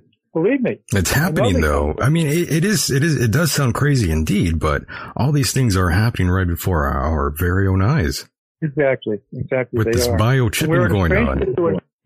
Yeah, we're in a strange situation here. We really are. The human race has tremendous potential, and the human race is basically decent, but we cannot express our decency because we're really being suppressed. We're being suppressed and mind controlled, and we have been for hundreds of, maybe not thousands of years even. That's the situation we're in. So Len, if I may ask, in your book, do you describe what the future holds for humanity? Like, are we facing extinction? Yeah, the end game, right? Yeah. What's your take on what's going to happen? Well, all I can tell you is I just hope the Georgia Guidestones are not correct. Really? You know about the Yeah. Well, you know what the Georgia Guidestones are saying, right? No. Well, actually, no. Tell us what is going on right now, and with the those three stones that are standing in that town in Georgia say that the population of the Earth will be reduced to 500 million, 500 million. Really? And yes, that's the prediction in stone. And of course, it's in Georgia for some strange reason. I don't know why. Georgia. Yeah, that's right. Georgia. A lot of people do talk about the Georgia Guidestones and what their prediction is on those. And it's all engraved on those three stones. They're really actually like big gravestones is what they are. And this is Georgia, America, not Georgia, the country. Georgia, America. Georgia Guidestones. Look it up on Google. Google that, and you'll see what I'm talking about. Will do. And is there a set year for this alleged destruction? I don't know. I don't think so. Destruction is that we'll be reduced to 500 million people. And when you look at this virus here, I could see where this could continue to mutate and could go crazy. It's a very strange virus, and it could reduce the population tremendously. That's right. It's all over the world. It's all over the world. How does a virus all of a sudden appear all over the world, even in the tiny little countries that don't even have airports? Well, that's true. That's because it's a flu-like virus, and but it's not in the air. It's not in the air. It's got to be contagious from person to person, doesn't it? Well, yeah, it's airborne. It is airborne. It is airborne. It yes. can become airborne as well as remain on surfaces for extended amount of time. Certain surfaces like metal. But, with all due respect, Len, I don't know how much you know about pandemics of the past, but we've had a few. As a matter of fact, I just learned about one that was taking place during Woodstock in 1969, and they, I don't quote me on this, but I think I read there was something like 100,000 deaths worldwide. Again, don't quote me on that number. I can't remember exactly how many people had died, but again, that was probably the most recent big pandemic we had back. But every year, we have people who die in the tens of thousands of flus that kill people. It's just that you don't always hear about it because it's just a flu. This one we know about because it's of the CCP. Well, do you want my opinion on what a virus is? Of course. I just came to this conclusion within the last 2 weeks by studying nanotechnology, looking into nanotechnology and robotology. I think that the virus is basically what they call a nanobot. It can only replicate inside a human body. It cannot replicate outside of the human body. So it's got to have a host in order to replicate. And so contagion is the key. That to me is part of artificial intelligence. Really what that is artificial intelligence. It's not biology. So, we're being controlled by artificial intelligence basically. And that's what viruses are. That's why they're so dangerous. They're what they call a nanobot. Nanobot. And by the way, So aside from just the books that that you author and you talk about and all these interviews that you do, Lynn, I'm sure there's so many things on your mind aside from the topic of reptilians and ufology that definitely plague your mind. So I'm glad we are having this discussion with you. We've got this global pandemic. We've got conflicting reports going on. It's really interesting. And that's a pretty fascinating theory that you have about AI. Well, it's all under, but see, the way it connects with what we're talking about is that basically the reptilians are more or less in control of AI. They control it. And that's how they have conquered all these other star systems, is with using AI. So, I'm beginning to think that perhaps what's going on right now is the fact that the reptilians did not succeed in World War II, but they did succeed after World War II in establishing incredible bases on the moon and Mars. So they basically control the solar system. And that's why the subtitle of my book is The Battle for the Control of the Solar System, because that's really what it is. If they control the moon and Mars and they control us, which they do, the only planet left is Venus, and that's a whole different story. It's a whole different story. So, we're into the solar system now. We're no longer confining our investigations to this planet. We can't. That's why I had to write this book, because I realized that. Right. I realized that until we started talking about the moon and Mars and the Nazis on the moon and Mars, we couldn't understand the whole story. Understood. Now, go ahead. Now it becomes possible. Right. And Lynn, I got to ask, are you working on any new material? No, not at the moment. Not at the moment. A few things out of my brain, and I got some ideas. One of the things that fascinates me is the Kennedy story. I do know that the Nazis were involved in the Kennedy assassination, and I'm trying to make those connections. That Lee Harvey Oswald was living with a Nazi family at the time of the assassination. So I'm trying to make that connection, because I do know that the Nazis wanted him out of the way. But he was a real patriot, and they couldn't deal with him.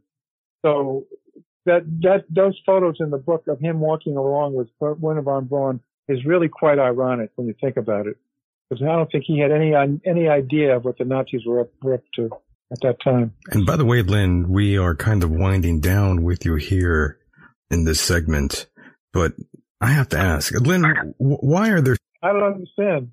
I don't either.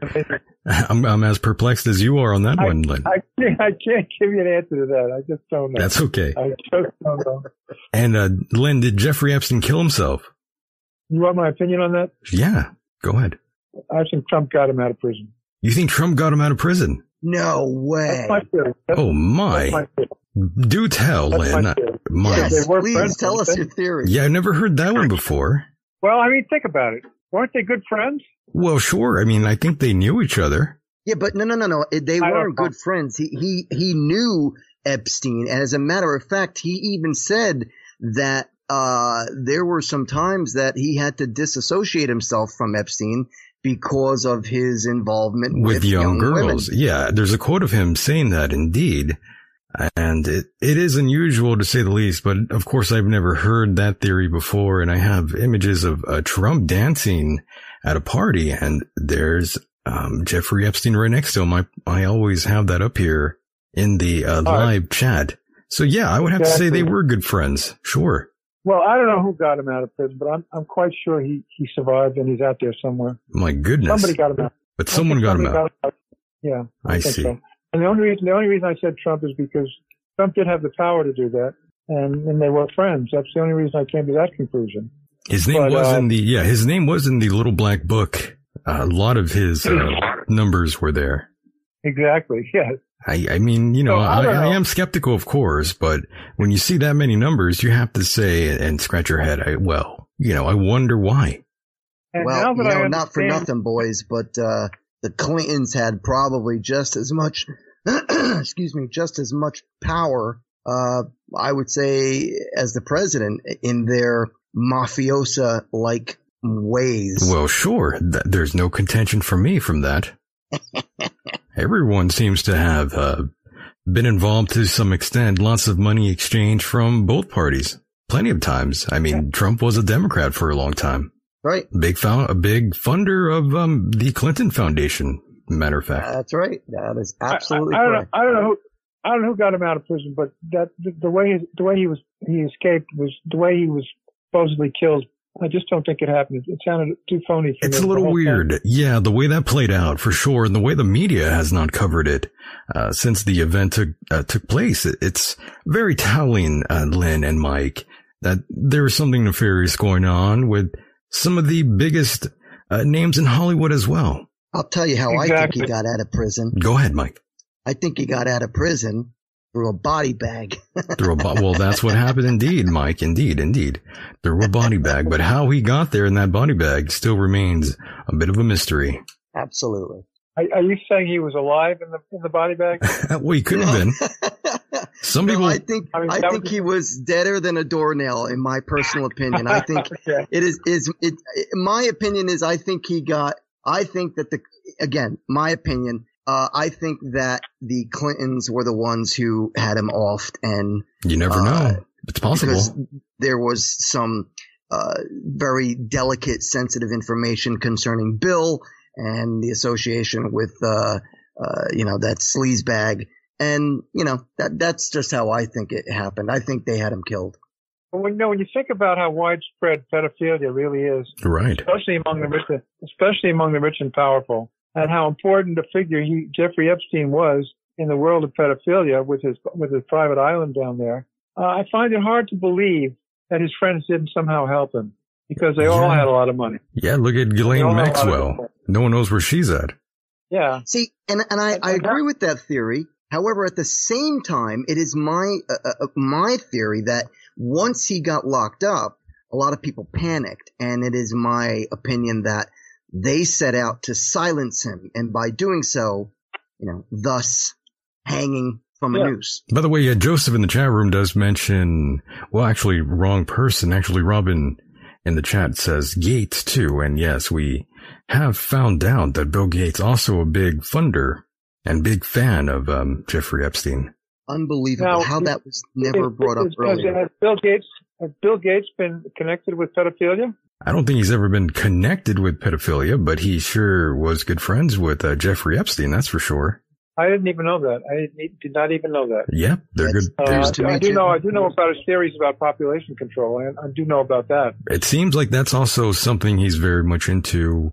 Again, that's where we have the sort of correlation with eugenics and the Germans and Jeffrey Epstein and Bill Gates.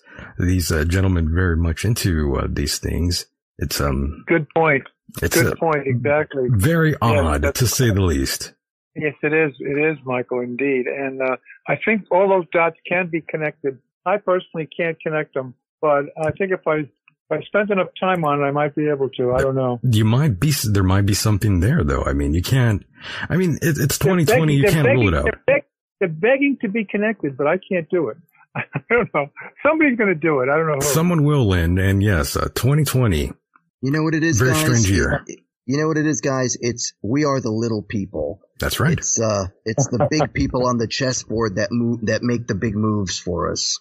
Yeah, exactly. That's right. And that's what I mean about all these, quote unquote conspiracy theories and seeing these so-called documents and getting just bits and pieces of facts, I guess we can say, through the Freedom of Information Act. We get these documents sort of proving more or less along the lines of what we are seeking for and validation of the truth.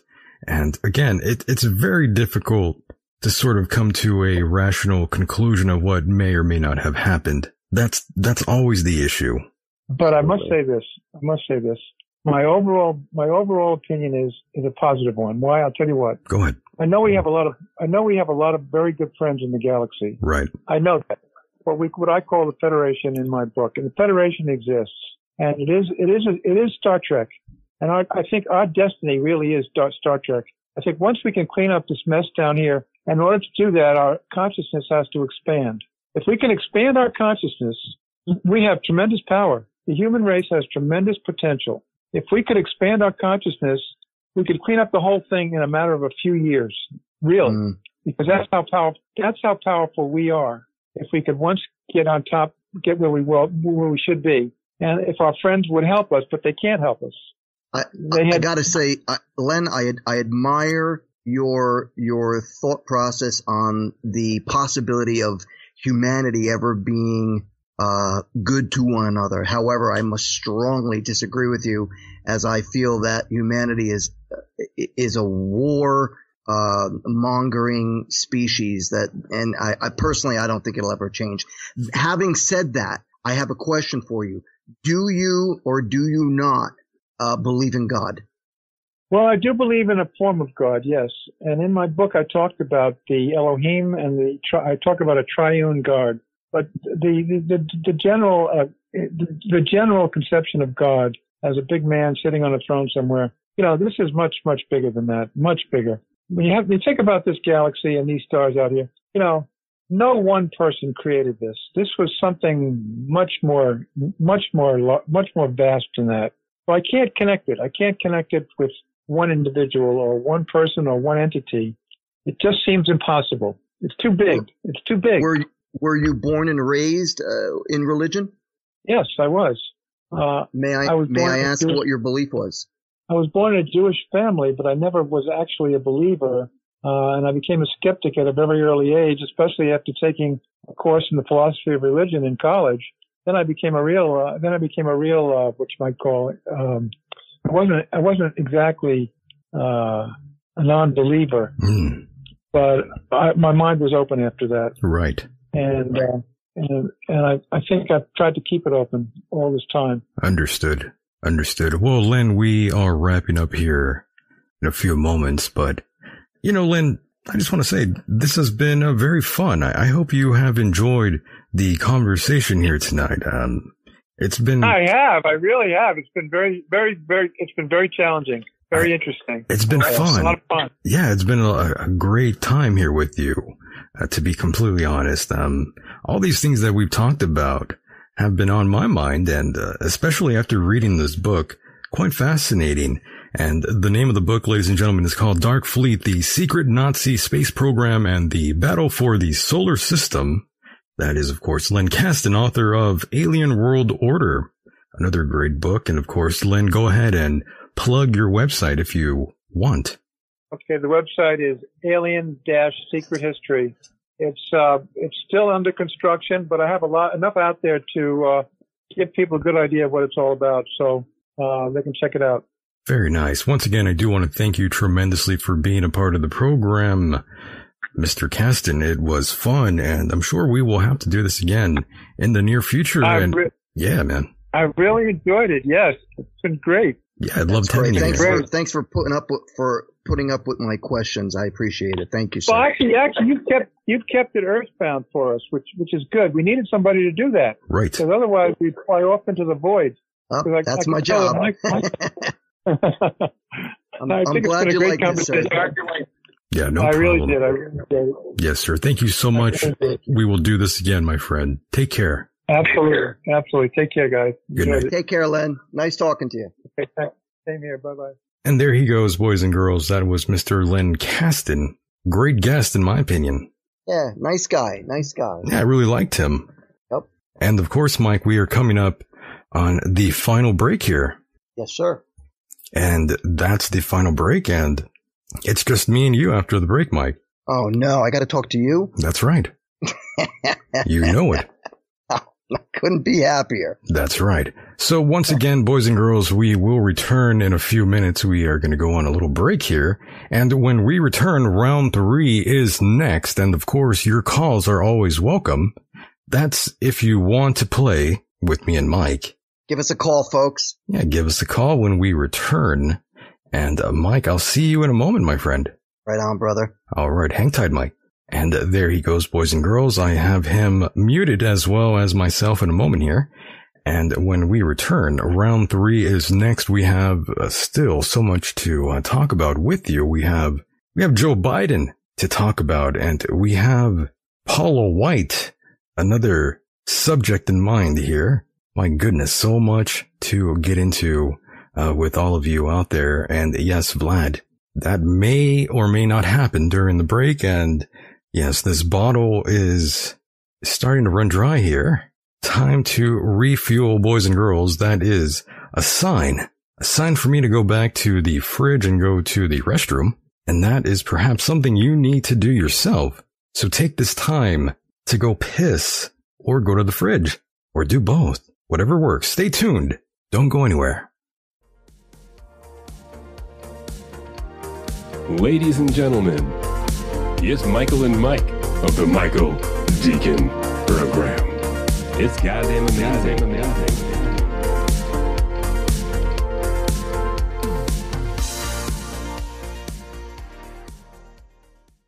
And welcome back to the program. Thanks for sticking around and staying patient. Those who did decide to stick around after that break there. Now, this is the part of the program where we sort of speak our minds even more. Round 3 is here, boys and girls, no doubt. And let me bring in my co-host, Mr. Mike Hideous. Mike, what's going on? Hey, buddy. How you doing? Good. How are you? Fantastic. And here we are, round 3, Mike. And I'd like to invite everyone out there to call in. That number is 760-332-8724. One more time, 760-332-8724. Don't be scared. Call in, people. Yeah, call in if you'd like. This is always the fun part of the show, by the way, Mike. You think? Oh, of course. You know, it's been a pretty fun night so far. Absolutely. What did you think of the theories? Well, Mike, I have a lot to say before I even talk about that. But one thing I do want to say is thank you to Oli Damagard, by the way. A very positive response in the Patreon series episode that I did, by the way, Mike. Nice. Very good. Congratulations. Yeah, I did a good interview with a gentleman from Spain, by the way. Sweet. And lots of people enjoyed that one. That was for Patreon. I uploaded it for those out there because of the show from Friday, Mike. Oh, okay. Yeah, threw them a little bone. There you go. Good. I had to be nice somehow. Yeah. Well, every once in a while you throw out some really nice characteristics of yourself. Well, sometimes I have to remind people. Remind them what? Well, you know, that I care about them. Oh, okay. All right. I let them know I care, and here's a little gift. You don't have to pay for this episode at all. It's free. Nice. Very cool. Yeah, so Well, for those who want it, for those who want to go ahead and listen back on YouTube. It's uploaded there for you, boys and girls. So enjoy it. And yes, V in the chat room, calm down, Gary. Very true. Yeah. He's angry somewhere right now, right? Yeah, somewhere he's angry. He's pissing somebody off. Yeah, he's pissed off right now. Yeah, he's like, don't tell me to calm down. Oh, my. You didn't read my book, you bastard. Yeah, you didn't read my book. What a crybaby. Oh, my Lord.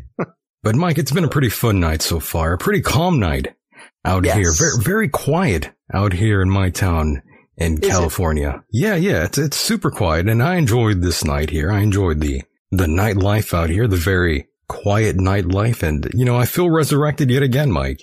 Yeah, that's good. Good Yeah. for you, man. I said, it was a good interview. I saw God in the bathroom, so now I feel resurrected. Did you? And where, pray tell, did you see him? In my mind.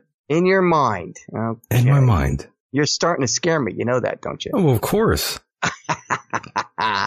But yes, I just wanted to say a few things to the listeners out there that I do thank them tremendously for their support and lots of nice comments from listeners out there.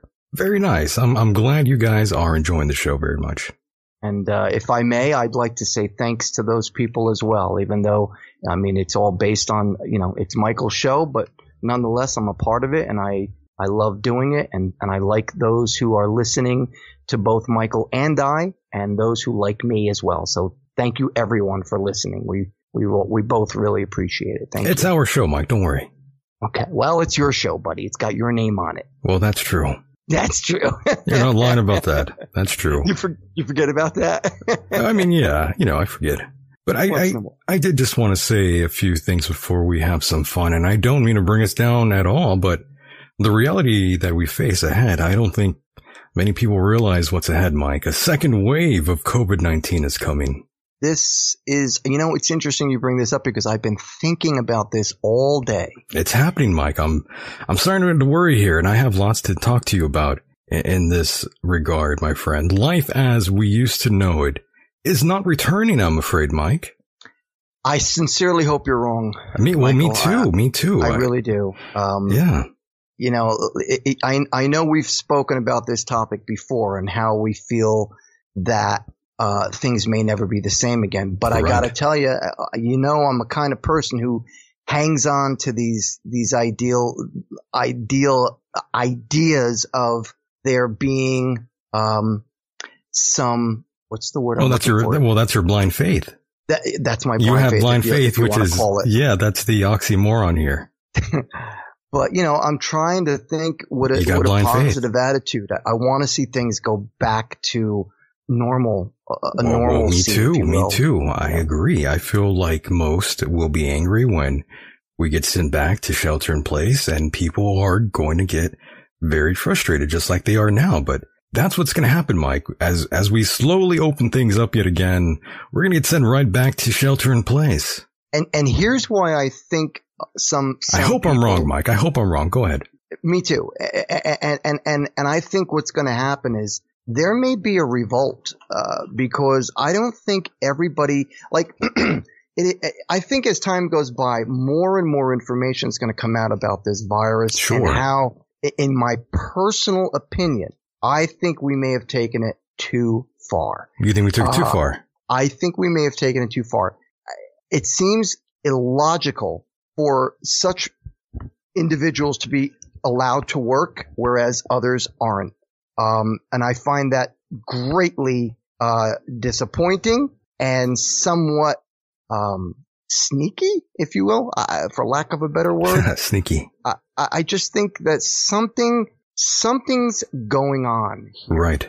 And we've had the last two guests have really brought not Len, Leo, and I forget the guy who we did before that, but Paul Cottrell, you mean? It might have been Paul. I can't remember, but we're getting interesting information that's coming through.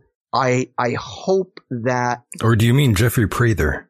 No, we did Prather a while back, so it wasn't him. Okay. It doesn't matter. The point of the matter is, I'm hoping that people will begin to see other sides to this instead of the blind, one-sided, dogmatic view of politics. Well, that's what all of this has become. Yeah, it's been politicized, which is just it's asinine to say the very least. Well, but that's what happened. On one point, or I should say, on one angle, you've got the fact that this was created and released by the CCP. And on the other side, you've got people who are saying that, we don't, we'll take precautions, but don't take away our freedom where people like such as myself can't work. I'm sorry, but I think it should be a individual's preference to make that decision on whether or not they should be working and how cautious they should be concerning the avoiding getting infected. We've never locked anybody down for an epidemic like this before. That's right. This is all very new. Yeah, and I think it's wrong in to some extent. As I said, I go shopping and these people are working. Yet for the business that I'm in, I can't work, and it's very frustrating. I'm sure you'd agree. Yeah, it is very frustrating indeed, and you kind of depend on these events to make your livelihood, Mike. But the problem with that is, I don't see this coming back to any sort of normalcy, Mike, where events are going to be going on. Well, they're already talking about opening up sporting events. Sure, but I Football, baseball, yeah, but basketball. You don't. The thing is, the only way you get in is through all sorts of testing. I mean, the events that you plan on doing, are they gonna? Do they have enough deep pockets per se to do such testing beforehand? I understand what you're saying. You never know what you're getting at. Right. At the same time, I've seen people's ingenuity, and businesses going out of their way to protect themselves and their clients. So there, maybe there's a way to get around things where a person like me, who's a professional photographer, can get around as well. I think so. I do think there can be a way, but I'm thinking a lot of people are going to be afraid still. Be that as it may, don't you think? Again, it's going to take a while. It comes down to that individual making their own decision on what they feel is right and what they think is safe. Let's face it. The majority of deaths that have occurred in this country have been in old folks' homes and a large majority of elderly. So a lot of obese people, by the way. A lot of diabetics. Lots of people with diabetes are croaking from this. And again, what I was just going to say is people who are who could be subject to this virus. Even myself, technically speaking, I am an immune, what's the word? Deficient? Deficient. Yeah, right. I'm immune, deficient person due to the fact that I've had cancer as many times as I had and the chemotherapy and radiation and blah, blah, blah. So yeah, I'm at risk as well. I get it. I understand it. At the same time, what am I supposed to do? Sit in my house for the rest of 2020 and 2021, not working and wondering whether or not I'm going to get a $1,200 check a month from the government? That's not going to sustain me or millions of others for that matter. Well, that's right. Yeah, that's why you have to adapt. We all have to adapt now, unfortunately, because most people are probably not going to take the risk right away. We might have to wait it out just a little bit longer, sadly, before people say, we're going to go ahead and risk it anyways. And, I've heard that as well. Yes, it might come down to that. Say again? I said it might just come down to that. Right. And like you just said, there's a very strong, even Paul Cottrell said it. Right. It's very, very possible that there is going to be a second wave. In fact, he said there is going to be a second wave. Yeah, and the hospitals here are already overwhelmed, by the way. It was just the other day when I said the cases were low. Well, not the other day, a few days ago, but the hospitals here, by the way, Mike, are overwhelmed now, and the cases are rising here. And is that because of people being careless? No clue. Do you know what the age group of these people who are being infected is? I don't. See, I'm hearing that it's primarily elderly people. Yeah. That's what I've been hearing. Sure, but you don't have to be elderly to get the virus. Lots of the young sailors out there in the Navy, lots of them got infected and they are perfectly healthy. Right, and that's my point. See, there's that other theory about being able to, like, if you stay in and don't get out to get vitamin D from the sun, your immune system becomes compromised, right, and you are very susceptible to the flu.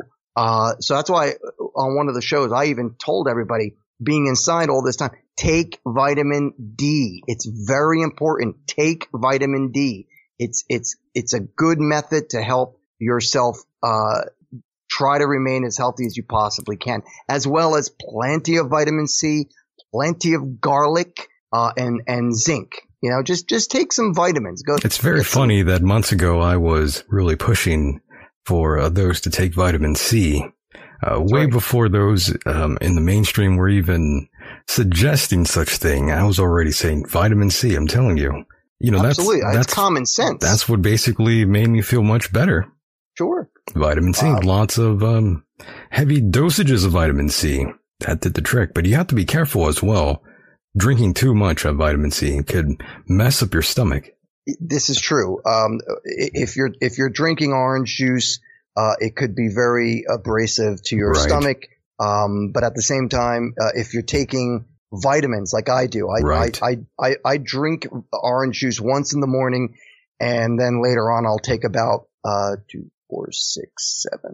750 milligrams worth of vitamin C later on.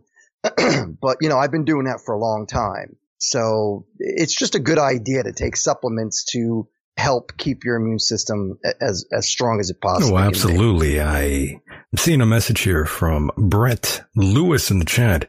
And he says nano silver and nano zinc is good stuff. That's right. That's right. In Zinc fact, is really good for you, and I'm actually taking nano silver. Are you? Yep. What brand, may I ask? I don't offhand? No, I don't have the thing on me, but it did come in, so I'm starting to take it. I just felt perhaps it's time to really optimize your immune system.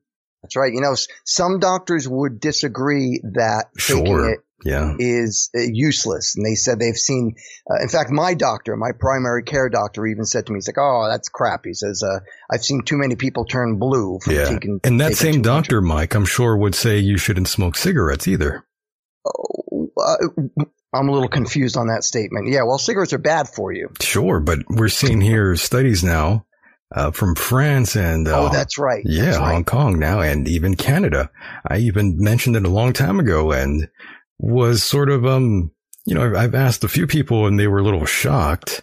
But now there's plenty of studies that are pointing out that those who are smokers, those who smoke cigarettes, those who like nicotine, and those who like marijuana seem to be croaking far less than those who don't partake. Well, that means you and I are going to be fine. We'll be fine.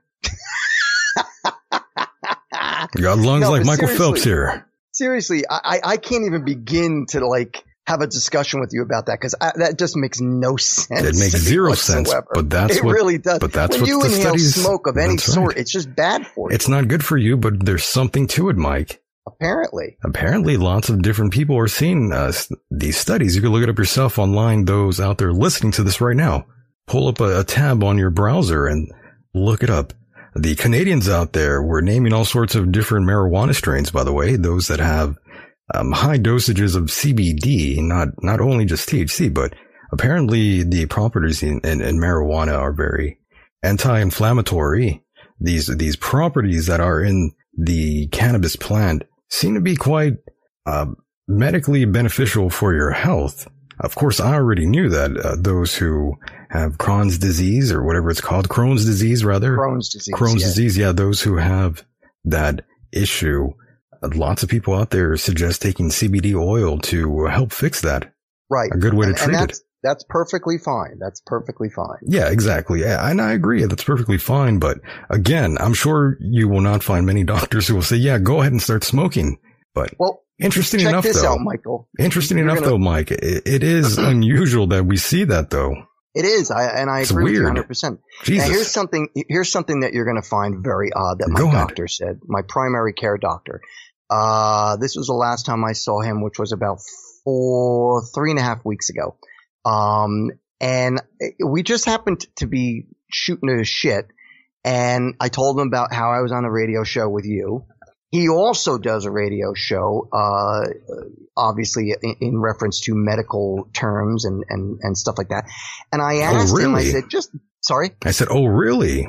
Yeah. No, I mean, he's on the radio. He's actually on an FM station out here in Pennsylvania. So, in talking to him host to host, if you will. Right. I said to him, so let me ask you a question, Doc. I said, what do you think about the medication, hydrochloroquine? Oh, yes. Hydrochloroquine. Right. Hydrochloroquine. And he said, oh, no, don't take that stuff. It'll kill you. Really? Meanwhile, I've heard so many conflicting views on the radio about people who are taking it, who say it's great, it'll work, that it's been around for 60 years for people that were being treated for malaria, and that as long as it's administered properly, you should be okay. As a matter of fact, my cousin, who I had mentioned several weeks ago, who had been infected with CCP virus, right? They were giving him the drug, and he was practically at death's door because the virus had gone to his brain. Wow. And now yet, since he's taken that medication, he is home and recuperating. I think it only works on certain individuals out there. I think everyone is a little bit different. Is that the case? It might be. I think it's because there's different strains of it. So I think it is affecting some people differently. I suppose it's just my take. I could be wrong, but I just have a strange sense that that's probably one of the reasons why. And by the way, Mike, you asked what brand I was using. Yes. I think it's called Divine Living. I think that's what it's called. Yeah, I don't think that's the brand I'm taking because I have it too, and I can't remember what it's called either. It's like downstairs. It's 1,000 ppm. Yeah, something like that. And then you take it in a dropper and you put it under your tongue for like a minute or so. Yeah, I've been taking this for like maybe the past like week now, perhaps. Yeah. You know what? To be honest with you, I feel energetic. Really? Yeah. I don't know if that's the reason why. If it's, I don't think that's the case though, Michael. I don't think it has anything to do with giving you energy. I don't know why, but I do feel that way. It could be psychological. Maybe. I mean, I don't think it has anything to do with making you invigorated. It's simply a precautionary measure for you to, you understand how it works, right? Correct. I'm just saying the past couple days though, I've been feeling energetic when I wake up all of a sudden. Well, good. I don't know wish why. I had that feeling. I wake up tired. Yeah, most of us do, but I can clearly state to anyone out there listening that this seems to it seems to make me feel a little bit better. Maybe it's a placebo effect. I don't know. It's possible. But as I say, it's good as a precautionary measure. Sure. Again, my doctor, he also frowned at me when I told him I was taking that. He's like, oh, that's crap. Meanwhile, it was another doctor, a good friend of mine, Dr. Marjana, who actually was the one who turned me on to it and said, here, start taking this. Mm-hmm. And, I bought it and I started taking it. I think it just depends on the doctor. I think so too. Not everybody agrees with each other in the medical field.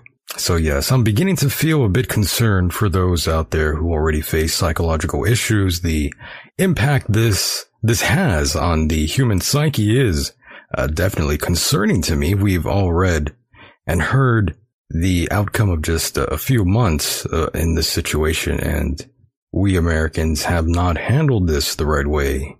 We were just not ready for this, Mike. No, and personally, I think the entire world may have handled it in a very odd way. But you know what?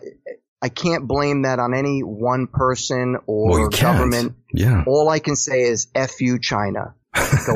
Go F yourself. Thank you very much. Although things are bad, rather, there has been some positive about this wake-up call.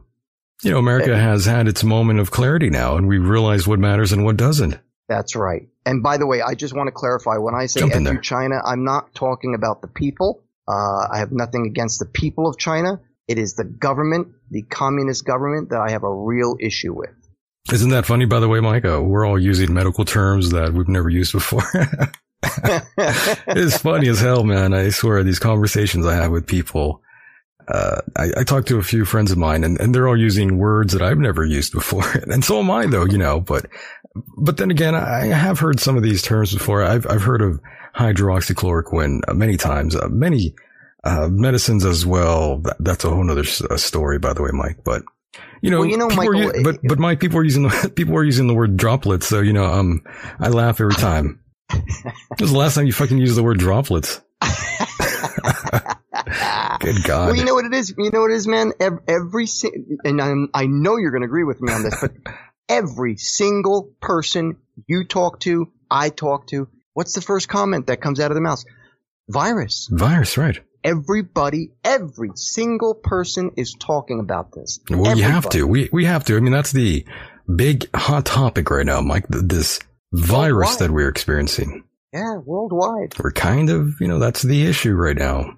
And I get it. It's hard not to. Yeah, it's hard not to, though, talk about it. It's hard not to. It's right. It's hard not to. But at the same time, Jesus Christ, I'm sick and tired of talking about it. Oh, me too. I don't mean that in a bad way. I mean, when we talk about it on the show, we do it for a purpose.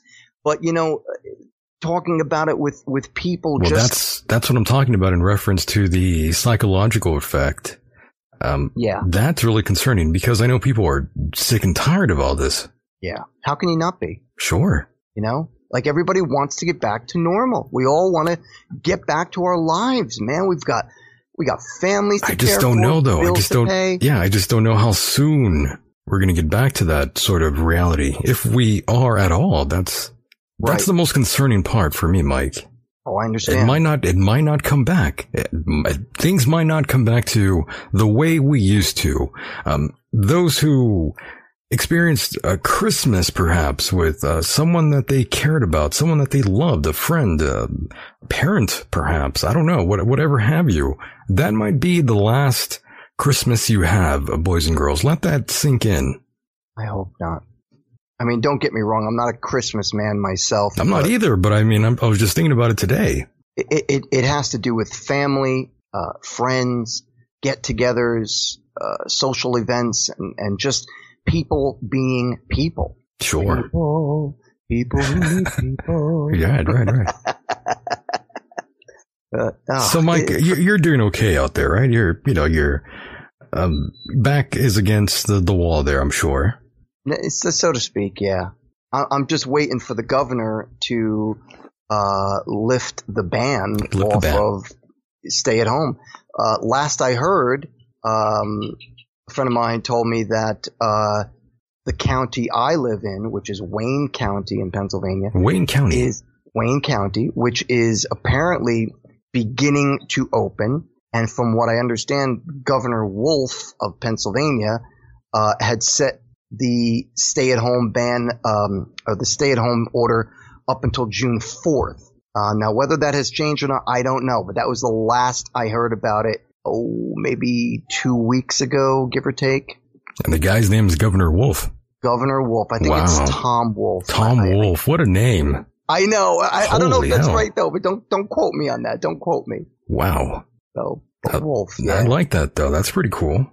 I think he's a Democrat. You think he's a Democrat? Okay. I think he is. I'm not sure. I don't know much about him. I'm still learning my state. You'd think I'd know who my governor was. I don't even know who my mayor is. Amazing. Amazing, boys and girls. But yes, Mike, I'm sure you're having a better time right now than Joe Biden is. Oh, golly. Joe Biden. What an embarrassment. He's really shot himself in the foot this time. Yeah. Oh, did you hear about all that? I think I sent you a text yesterday about. We're getting into it right now. Our boy Joe Biden taking a lot of heat right now, and he did it once again, Mike. This guy, he just never learns. No. He never learns. The guy just never learns. I don't know. Well, I feel sorry for him. I really do. I really, really do. This time, our boy, he was doing an interview with Charlemagne the God. And for those who don't know who that is, he is a popular radio personality and internet darling. He's a host on a very, very popular radio show called The Breakfast Club. That's out of New York. And apparently he was doing a one-on-one interview with none other than our boy, Joe Biden. Mm-hmm. And I believe with his latest statements, he has shot himself in the foot potentially, Mike. Mm-hmm. You think so? And you know what? The funny thing is, nobody's going to say a damn thing about it. My God. By the way, could you imagine if it was Trump? Could you imagine? By the way, hold that comment. I was going to mention something here, and let's play the audio first, Mike. Right on. Let's do this. Listen, you got to come see us when you come to New York, VP Biden. I will. It's a long way until November. We got more questions. You got more questions, but I tell you, if you have a problem figuring out whether you're for me or Trump, then you ain't black. It don't have nothing to do with Trump. It has to do with the fact I want something for my community. I would love to see Take a look at my record, man. I extended the voting rights 25 years. I have a record that is second to none. The NAACP's endorsed me every time I've run. Come on. Take a look at the record. Come on. All right, thank you so much. I really appreciate it. Anyway, thanks. I will come back. And that's the wife, by the way, telling him to wrap it up. Oh, really? Yeah, she didn't want him to go on any longer. All right. I look forward to seeing you in person. Okay. Let's play that one more time. Listen, you got to come see us when you come to New York, VP Biden. I will. It's a long way until November. We got more questions. You got more questions, but I tell you, if you have a problem figuring out whether you're for me or Trump, then you ain't black. It don't have nothing to do with Trump. It has to do with the fact I want something for my community. I would love to see Take a look at my record, man. I extended the voting rights 25 years. I have a record that is second to none. The NAACP's endorsed me every time I've run. Come on. Take a look at the record. All right, thank you so much. I really appreciate it. Anyway, thanks. I will come back. All right. I look forward to seeing you in person. My God, telling a black guy that he's not black. Only Joe Biden, boys and girls. Oh my God! Wow. Oh man! And yet nobody said anything about it. Can you believe that, Mike? If that was Donald Trump, it would never get the end of it. So, Mike, I looked on Twitter, and it seems like a lot of people are just not very happy with our boy Joe Biden. They're not happy with him over that one, and I'm sure it's something he was made aware of because he also issued an apology shortly after. An apology. Yeah. That's right. That's right. Wow, Mike. I don't even know what to say. I want to hear it one more time. I was that amused by it. Let's hear Joe Biden. Come see us when you come to New York, VP Biden. I will. It's a long way until November. We got more questions. You got more questions, but I tell you, if you have a problem figuring out whether you're for me or Trump, then you ain't black. You ain't black. It don't have nothing to do with Trump. It has to do with the fact I want something for my community. I would love to see. Take a look at my record, man. I extended the voting rights 25 years. I have a record that is second to none. The NAACP has endorsed me every time I've run. Come on. Take a look at the record. All right, thank you so much. I really boy. Anyway, thanks. Good Lord. You know what? I guess I'm not black. That's what he was thinking at the end of the interview there with Joe Biden. He was just thinking, well, I guess I'm not black. What do you know what show it was? Oh, Breakfast Club. Breakfast. Oh, it was Breakfast Club. Oh, okay. Yeah, but I think it was like a special segment of sorts. I'm not sure if it was. Well, obviously, I don't think they're in the studio. It was just some sort of one-on-one interview that he was given permission to have, and the wife obviously tried to get him out of there quickly. She was like, "Oh shit, he's screwing up again. He's doing it, folks. She thought, oh, here we go again." Yeah, it's amazing the things that he says, and yet the Democratic Party they just stand back and, oh, that's okay, it's just Joe Biden.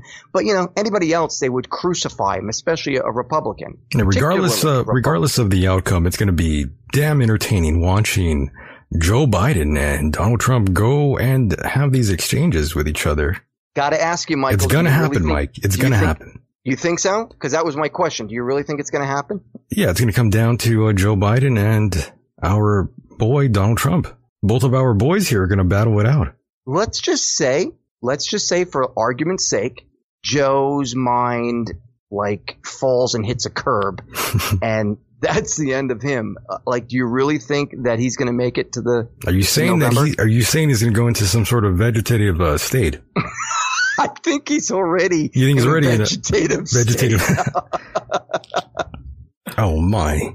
So I'm just wondering, because we had talked about this with a couple of guests who said that they may end up taking him out of the race at the last minute, and then somebody else would end up taking his place. I just don't know how that would work. Yes, you were referring to the old trick there. What, a Democratic trick or a voting trick? Oh, it's an old Carney trick. An old Carney trick. Yeah. And can you explain it to me? I'm not sure I understand what it is. The old switch and bait? Or the old bait and switch, rather? Oh, okay. Gotcha. That's a Carney move, yeah. Well, another thing that he said was when they asked him about his running VP mate, vice president mate, that he had a list of black women. So right off the bat, every Democrat talks about how racist the Republicans are, yet all they do is talk about race. Everything is race with them. So what? Now he has to get a black woman VP just to make it look good? I mean, yeah, lots of individuals on Twitter, lots of African Americans out there very angry with Joe Biden. They are calling him a racist now. Of course. So that's what people on Twitter are definitely bothered by the actions of Joe Biden. You can look on Twitter yourself. There was even a hashtag on Twitter called Joe Biden is racist, by the way. Wow. You know what, Michael? I'm sure you would agree that every time these guys talk about how not racist they are. Right. They just put their foot right up their ass because they're always saying things that are race related. Race this, race that, race that. I mean, if you're not a racist, why does race take a role in every topic that you have to talk about. All the time. But yes, my fellow black brothers and sisters on Twitter were complaining about Joe Biden being a damn racist, basically. And, you know, he definitely seems like he was pandering to the African American community, and they thought so too. So they're not having it. They're not accepting Joe Biden or his apologies. The black community on Twitter very, very upset with one Joe Biden. Listen, man, President Donald Trump has done more for the black community than I think any of the previous presidents combined, including that POS Hussein Obama, Amazing. who did nothing for the minority group. Nothing. Going back again, by the way, Trump and Joe Biden here, if they do exchange words, it's going to be pretty entertaining. And I don't expect it to be very civil at all. I get the sense that things are going to turn out like a comedy roast. I think entertaining is that word isn't even close to it. It's going to be a slaughter, Michael. It's going to be a slaughter. I'm pretty sure you realize that, right? It's going to be like a comedy roast, except both men are not going to be joking. That's for sure. Yeah. Comedy roast. And I'll tell you, Biden is going to get roasted like a chicken on a spit. That's the way I'm seeing it, Mike. It's just going to turn out that way for the viewers. No doubt. I'm not sure if I should be entertained by that, but you know, to be honest with you, Mike, I see this also as political masquerade, political theater to a certain extent. That's right. I'm still shocked. Good way to put it. I'm still shocked that sleepy, creepy Joe Biden still going through with this. And I was about to say the same thing. The fact that he's even taking it as far as he is, and that the Democratic Party has voted him in as such to represent him is just, it's incredible. Astounding. Well, this is the best they got, apparently. Joe Biden. Can you believe it? I mean, can no you one, yes. believe it? No one, yes, because people lack common sense. You got that right. So, I mean, I've always known that. It's always on display here in America. Joe Biden's still going through with this. Again, I'm not a Democrat. I'm not a Republican. I belong to no political party. And that means I come with no bad habits. I call it like I see it. I'm a straight shooter, a legit shooter, but I digress. People on Twitter are definitely not happy with Joe Biden. Now, Mike, I hate to say it, but let's be fair. Again, if it had been Donald Trump, the man would have been crucified. Absolutely. It would have been all over the media. Anybody who is not a part of the Democratic Party, when they do something that obviously is controversial in a statement, they'll jump on you until your ribcage breaks. But if it's one of them, you don't even hear about it. In fact, the news will rarely even cover it. I'm curious to know if CNN even made mention I don't know. of the comment.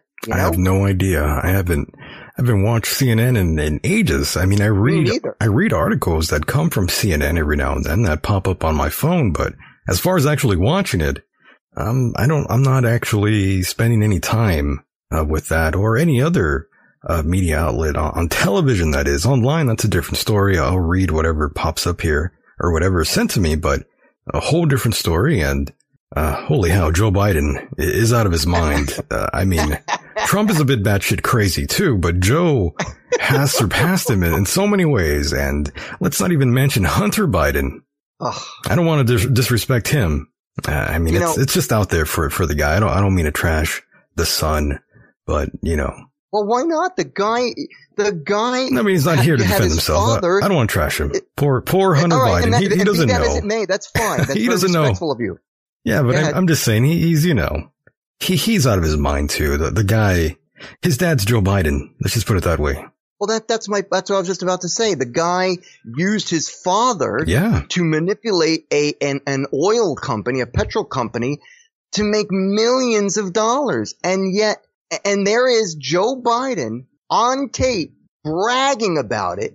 And yet nobody is contesting it. Only in America, baby.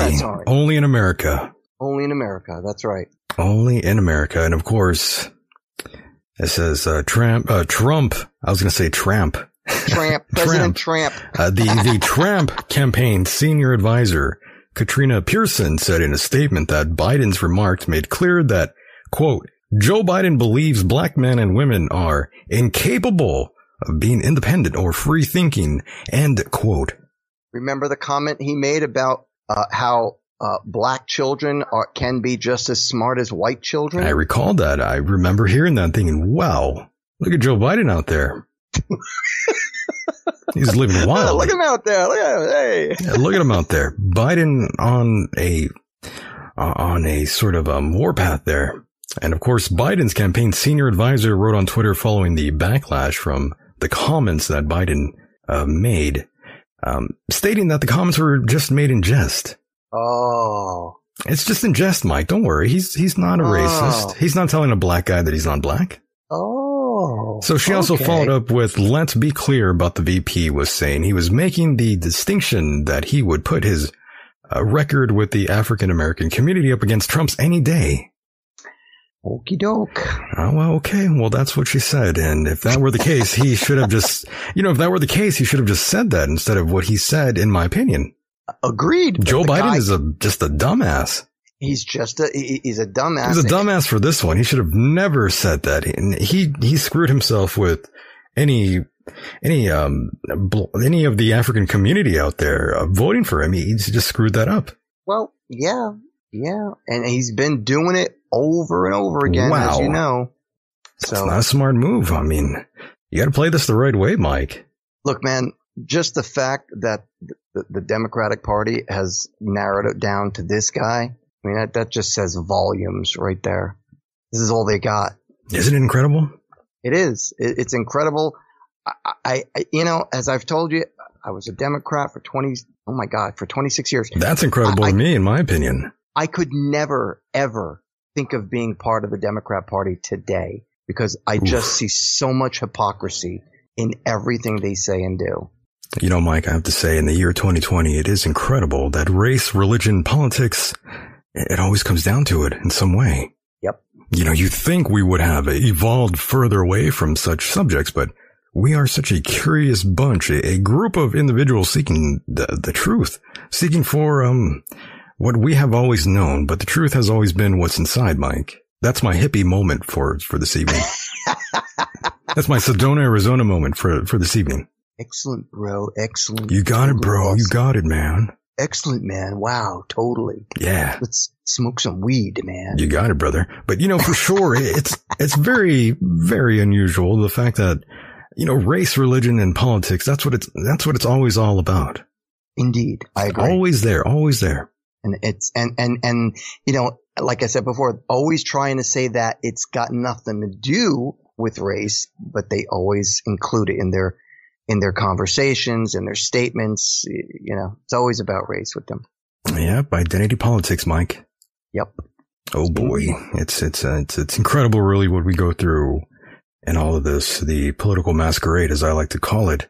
And of course, Mike, there's another Fox News poll that finds former President Joe Biden leading President Trump by 8 points nationally. You think? Again, I don't have to remind you how useless polls are, but that's what's being reported, boys and girls. I think they ask the people that they want to ask. I don't think that they ask everybody, so therefore I think a lot of the polls are biased. I don't even believe the polls. You can't. How can you? I just don't. Who did the poll? CNN? I think it was Fox News. Oh, really? I think they were the ones who conducted this. Then I'm shocked. Don't quote me on that though, Mike. Don't quote me on that. I'm not sure if that's 100% the truth, but that's what I saw in this article before. I'm with you in the what am I trying to say? In the accuracy of such polls. I think some of them are just plain stupid because I seriously believe that they ask the people that they want to ask and not a wide poll that would include all types of people. That's what they do on television, by the way, when they interview certain individuals. They're always, that's right. Yeah, they're always handpicked. That's right. You can have a too smart individual there. That might deteriorate their ideology. Their views, right? Yep. So moving on, it seems like many places are starting to reopen, as we discussed earlier, and this time Donald Trump declared and demanded governors to reopen churches, by the way. Now, not for nothing. You know what? Churches, in my personal opinion, are not nearly as important as opening up businesses, in my personal comment. And in my opinion, nothing against churches and people who believe in God. But sure. Come on, man. Let's get the people back to work. The hell with the churches, no pun intended. But, come on. The hell with them. Give me a break.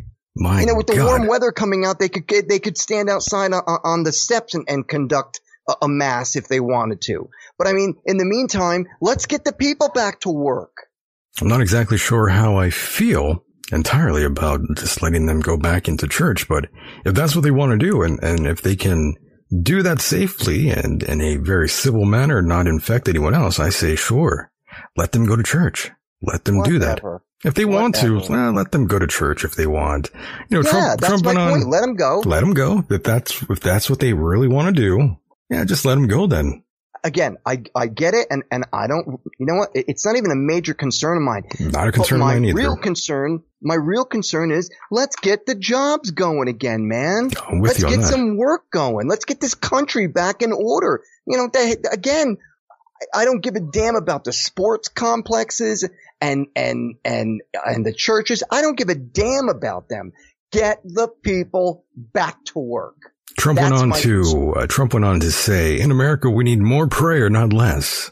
Whatever, that's fine. If they want to pray, go right ahead. To be honest with you, I don't even think Trump is religious, to be honest with you. He has said a lot of religious related things, like, how prayer is important. I don't know if they've got any footage of him going to church like they used to have of President Bush Sr. or even, I don't know, maybe Clinton. But everyone used to see footage of some of the presidents going into church. Sure. Whatever. Yeah. Whatever. But I don't know. I've not seen any footage of him churching out. Churching out. That's a good one. But yes, this will indeed please someone like Paula White. For those who forgot, that is Donald Trump's spiritual advisor. Last time I heard she was acting no different than Kenneth Copeland, talking about the supernatural protection from the coronavirus. Oh, whatever. She was also praying that God would terminate all satanic pregnancies too. Oh, great. That's just what we need. We got some audio here of Paula White. Let's throw the audio, Mike. Hurt my ears. Go ahead. Here we go. No more delays to restoration of this great nation, the United States of America. For Psalm 71:2 says, "In your righteousness deliver us and rescue us. Incline your ear and save us." Psalm 107 says, "You deliver us out of distress and out of destruction. Your word will not return void," according to Isaiah chapter 55, verse 11. So I declare your word. I declare divine intervention and supernatural turnaround. You will restore this land. According to Psalm 118:25, save our nation, O Lord, and send prosperity now. Amazing. For Deuteronomy 28:8 says, command your blessing upon this land. You said in Deuteronomy 8:9 to bring us into a good land without any lack. For your word declares in Psalm 33:2, blessed is the nation whose God is Lord. So I declare you right now to be Lord over this nation, over the United States of America, and we receive your blessing over any plague, over any economic distress. You will stay the hand of the enemy according to 2 Samuel chapter 21, verse 16. Amazing. That was Paula White. Isn't she the one you sent me footage of dancing like a bee? That's the one. Yeah. You know what, That's the one. I mean, I got one more audio clip here. Let's throw that one. Go ahead. Wherever I go, God rules. Whoa. When I walk on White House grounds, God walks on White House grounds. That's right, Mike. I had every right and authority to declare the White House as holy ground because I was standing there, and where I stand is holy. Holy ground. Holy hell, the music. Hallelujah. Hallelujah. That's her. Saying no to President Trump would be saying no to God.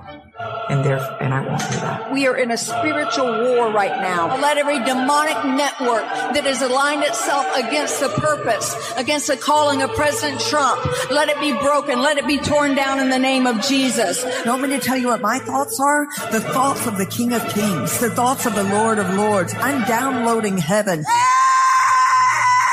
Oh my God. Jesus Christ, what happened there? I gotta hit play. Oh my Lord. Oh my God, she's You're speaking kidding. tongues. That's her? This is Trump's girl. Oh my Lord. Oh shit. Uh-oh. She's gonna rap now. Now she's doing like Black Jesus. She's gonna rap. A little bit cute, all right? I am Paula, who is pretty. Well, maybe I'm not going to be pretty when I'm 90 years old. Here's this former messed up Mississippi girl. Lived in a trailer that they called trailer trash. Daddy committed suicide. Got pregnant out of wedlock. Been married. Been divorced. Not just once. Twice. People go, well, how'd you become... Oh, twice, Mike. I didn't know that. Twice. Oh, what a holy woman she is. Wow, amazing. The spiritual advisor of the president. We'll get to that later. It's all in there. Michael Jackson, Kid Rock, the president. It's all in there, all right? Thank you, Paula. What a great job you do. The evangelicals. I hear we're more popular than ever with the evangelicals. You're the only one, and she'll tell the truth. She'll only tell the truth. Southern California is looking at there's already law that's passed through the governor that says the Bible is a book of hate speech and to ban the sale of it. Snapchat was created as the largest human trafficking because the greatest people on there were human traffickers because the FBI and because intelligence could not do it because it's live and it's real time and they can track your kid in less than a second and take them. There's a Department of Treasury in heaven that God is watching over everything you do, and you are storing up eternal treasure that will go so far beyond, I think, that we can even begin to imagine. So you need to send in $3,500. Amazing, Mike. Man, let me tell you, I don't even know where to begin. I would have more respect if he had like a Catholic priest representing his a Catholic priest. Honestly, like evangelical people are they're lunatics. They really are. And I think I'd have more respect if, for the whole campaign and the president, if they had somebody who was a priest or a rabbi for that matter, instead of somebody running around saying, talking about the things that she talks about and then claiming, I've been married many times. And what did she say? She was a recovering drug addict or something? Oh my goodness. She was married a few times. Married twice. Yeah. And she had a child out of wedlock. Can you believe that? Had a child yeah. So there you go. That just goes to show you what kind of a person is an evangelical person. It's always the ones who have sinned the worst, who come into God's light, so to speak, and say, oh, I'm saved. She's saved, Mike. I mean, it's all good now. Yeah. Yeah. That's how people justify themselves.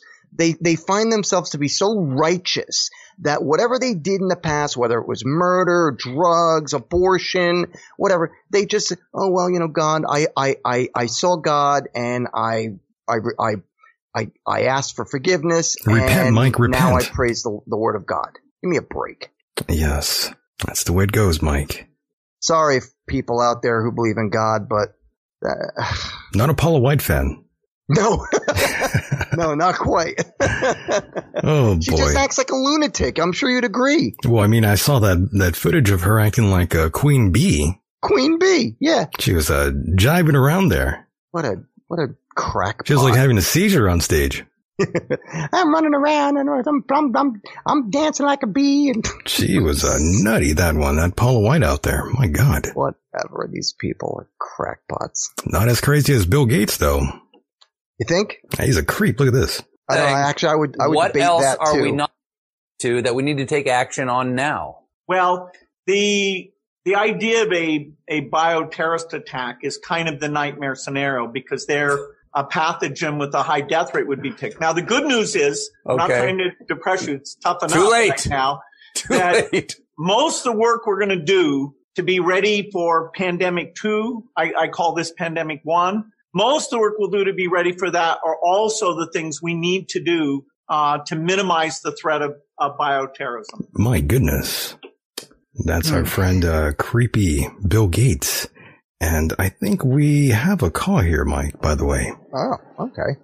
Yeah, I think we should maybe get to this call here. And caller, you are live on the air. What's going on? Not much, guys. It's Lawrence, Student Indy. Nice. How's everybody in tonight? What's up, brother? Oh, boy. What's on your mind? I heard our clips before. This is a little compilation, huh? What was that, sir? The Barbara, what's her name? Are you referring to Paula White? I'm sorry. Yes. Yeah, that was her. My analysis would be either controlled opposition, definitely a front person, or a competing cult. And obviously using the New Testament, etc., to justify whatever narratives she's pushing. Right. And most likely she's been traumatized, etc., and thus controlled as the front. What do you guys think? It's possible. Do you think she probably had a traumatic upbringing at some point? No doubt. I think she probably, yeah. Right. Most of them do. Most of them do. A lot of people who become extremely religious, they go through this trauma in life, whatever it may be, alcoholism, drugs, being, bullies, they beat people up, whatever. And then all of a sudden they get this epiphany. They think they may have seen God come to them in spirit form or whatever. And all of a sudden everything they did is resolved and they are atoned and they are all about being good. And in my personal opinion, I think they're all hypocrites. What do you think about that, caller? I'm sorry, and most likely they've been split into 2 or 3 altars, which one of them comes out as thinking that they are, holier than thou, and another altar is probably thinking like a victim, and the one that's underneath is the one that will be used as the aggressor, while the front one thinks that they're doing good. Okay. So interesting. You're right. Yeah, I mean that's my sort of hypothesis. Right. And caller, I gotta ask, are you religious yourself? Spiritual science, for lack of better words. I see. Okay. I try to avoid labels. Okay. Just basically truth and love, and take it down from there. That sounds reasonable. Yeah. It's, what? If you're a religious person and all you really want is people to be good to one another, I can respect that. Sure. I want the same thing. I may not share the values of Christianity or any of the other mainstream religions, but ultimately I want the same thing a lot of people do, and that is for humanity not to kill each other, not to destroy the planet, not to be just bad people, but I'm sorry, I can't see that. Maybe I'm just a negative person, but all I see is a planet of humanity that is just, they're violent, hateful, jealous, greedy people, and I don't see anything getting better about our species as long as I'm on this planet. That's just my view. I mean, the hypocrisy is through the roof. Unbelievably, yes. Right. Right? Oh, yeah, no doubt. Peaking. Wow. And caller, by the way, I'm sorry to interrupt you, caller, but what's your opinion on COVID-19? We're coming up on a wrap here, but don't worry. We have time to talk to you.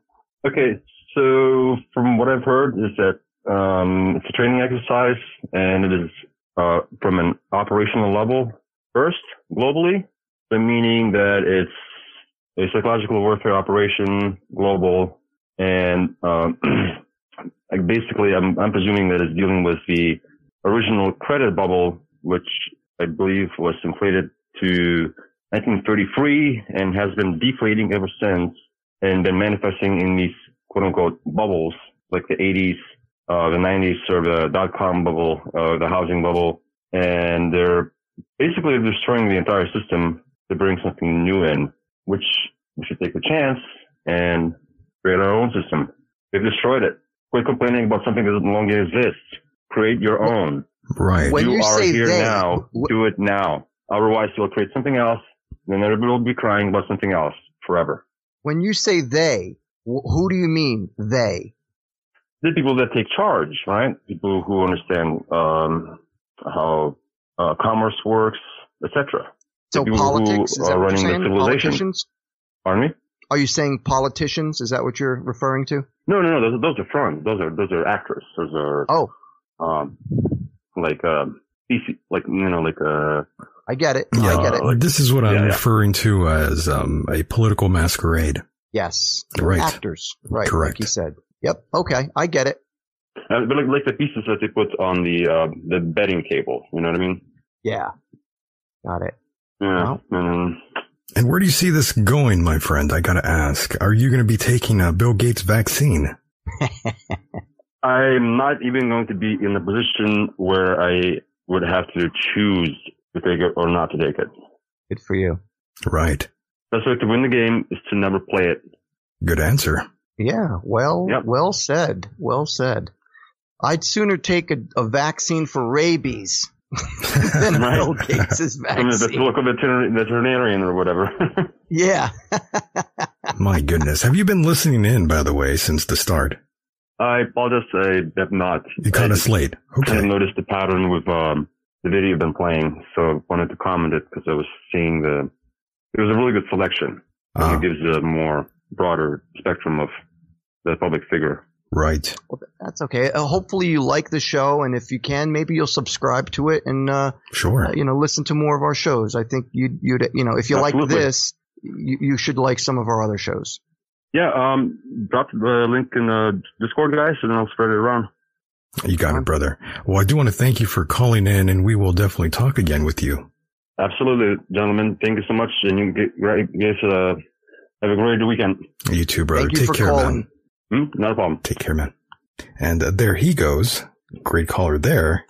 I'm glad he got the call. Yeah. Very nice. So Subscribe.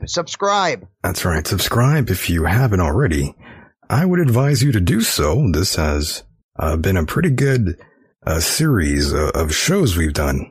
Absolutely. And if I may just say, Michael, for those of you out there, if you subscribe to the Michael Deacon program, this way you will be informed when the shows are happening, because as you may or may not have noticed, a lot of the shows have been scattered about, and we've done shows sometimes on Monday, Tuesday, Wednesday, Thursday, Friday, Saturday, and then, the next week we might just do Tuesday and Saturday. So if you subscribe, you'll get info as to when the show is going to air, and this way you can hear us each and every time. That's right. So, Mike, definitely plug anything you'd like. Always a honor and pleasure to have you here.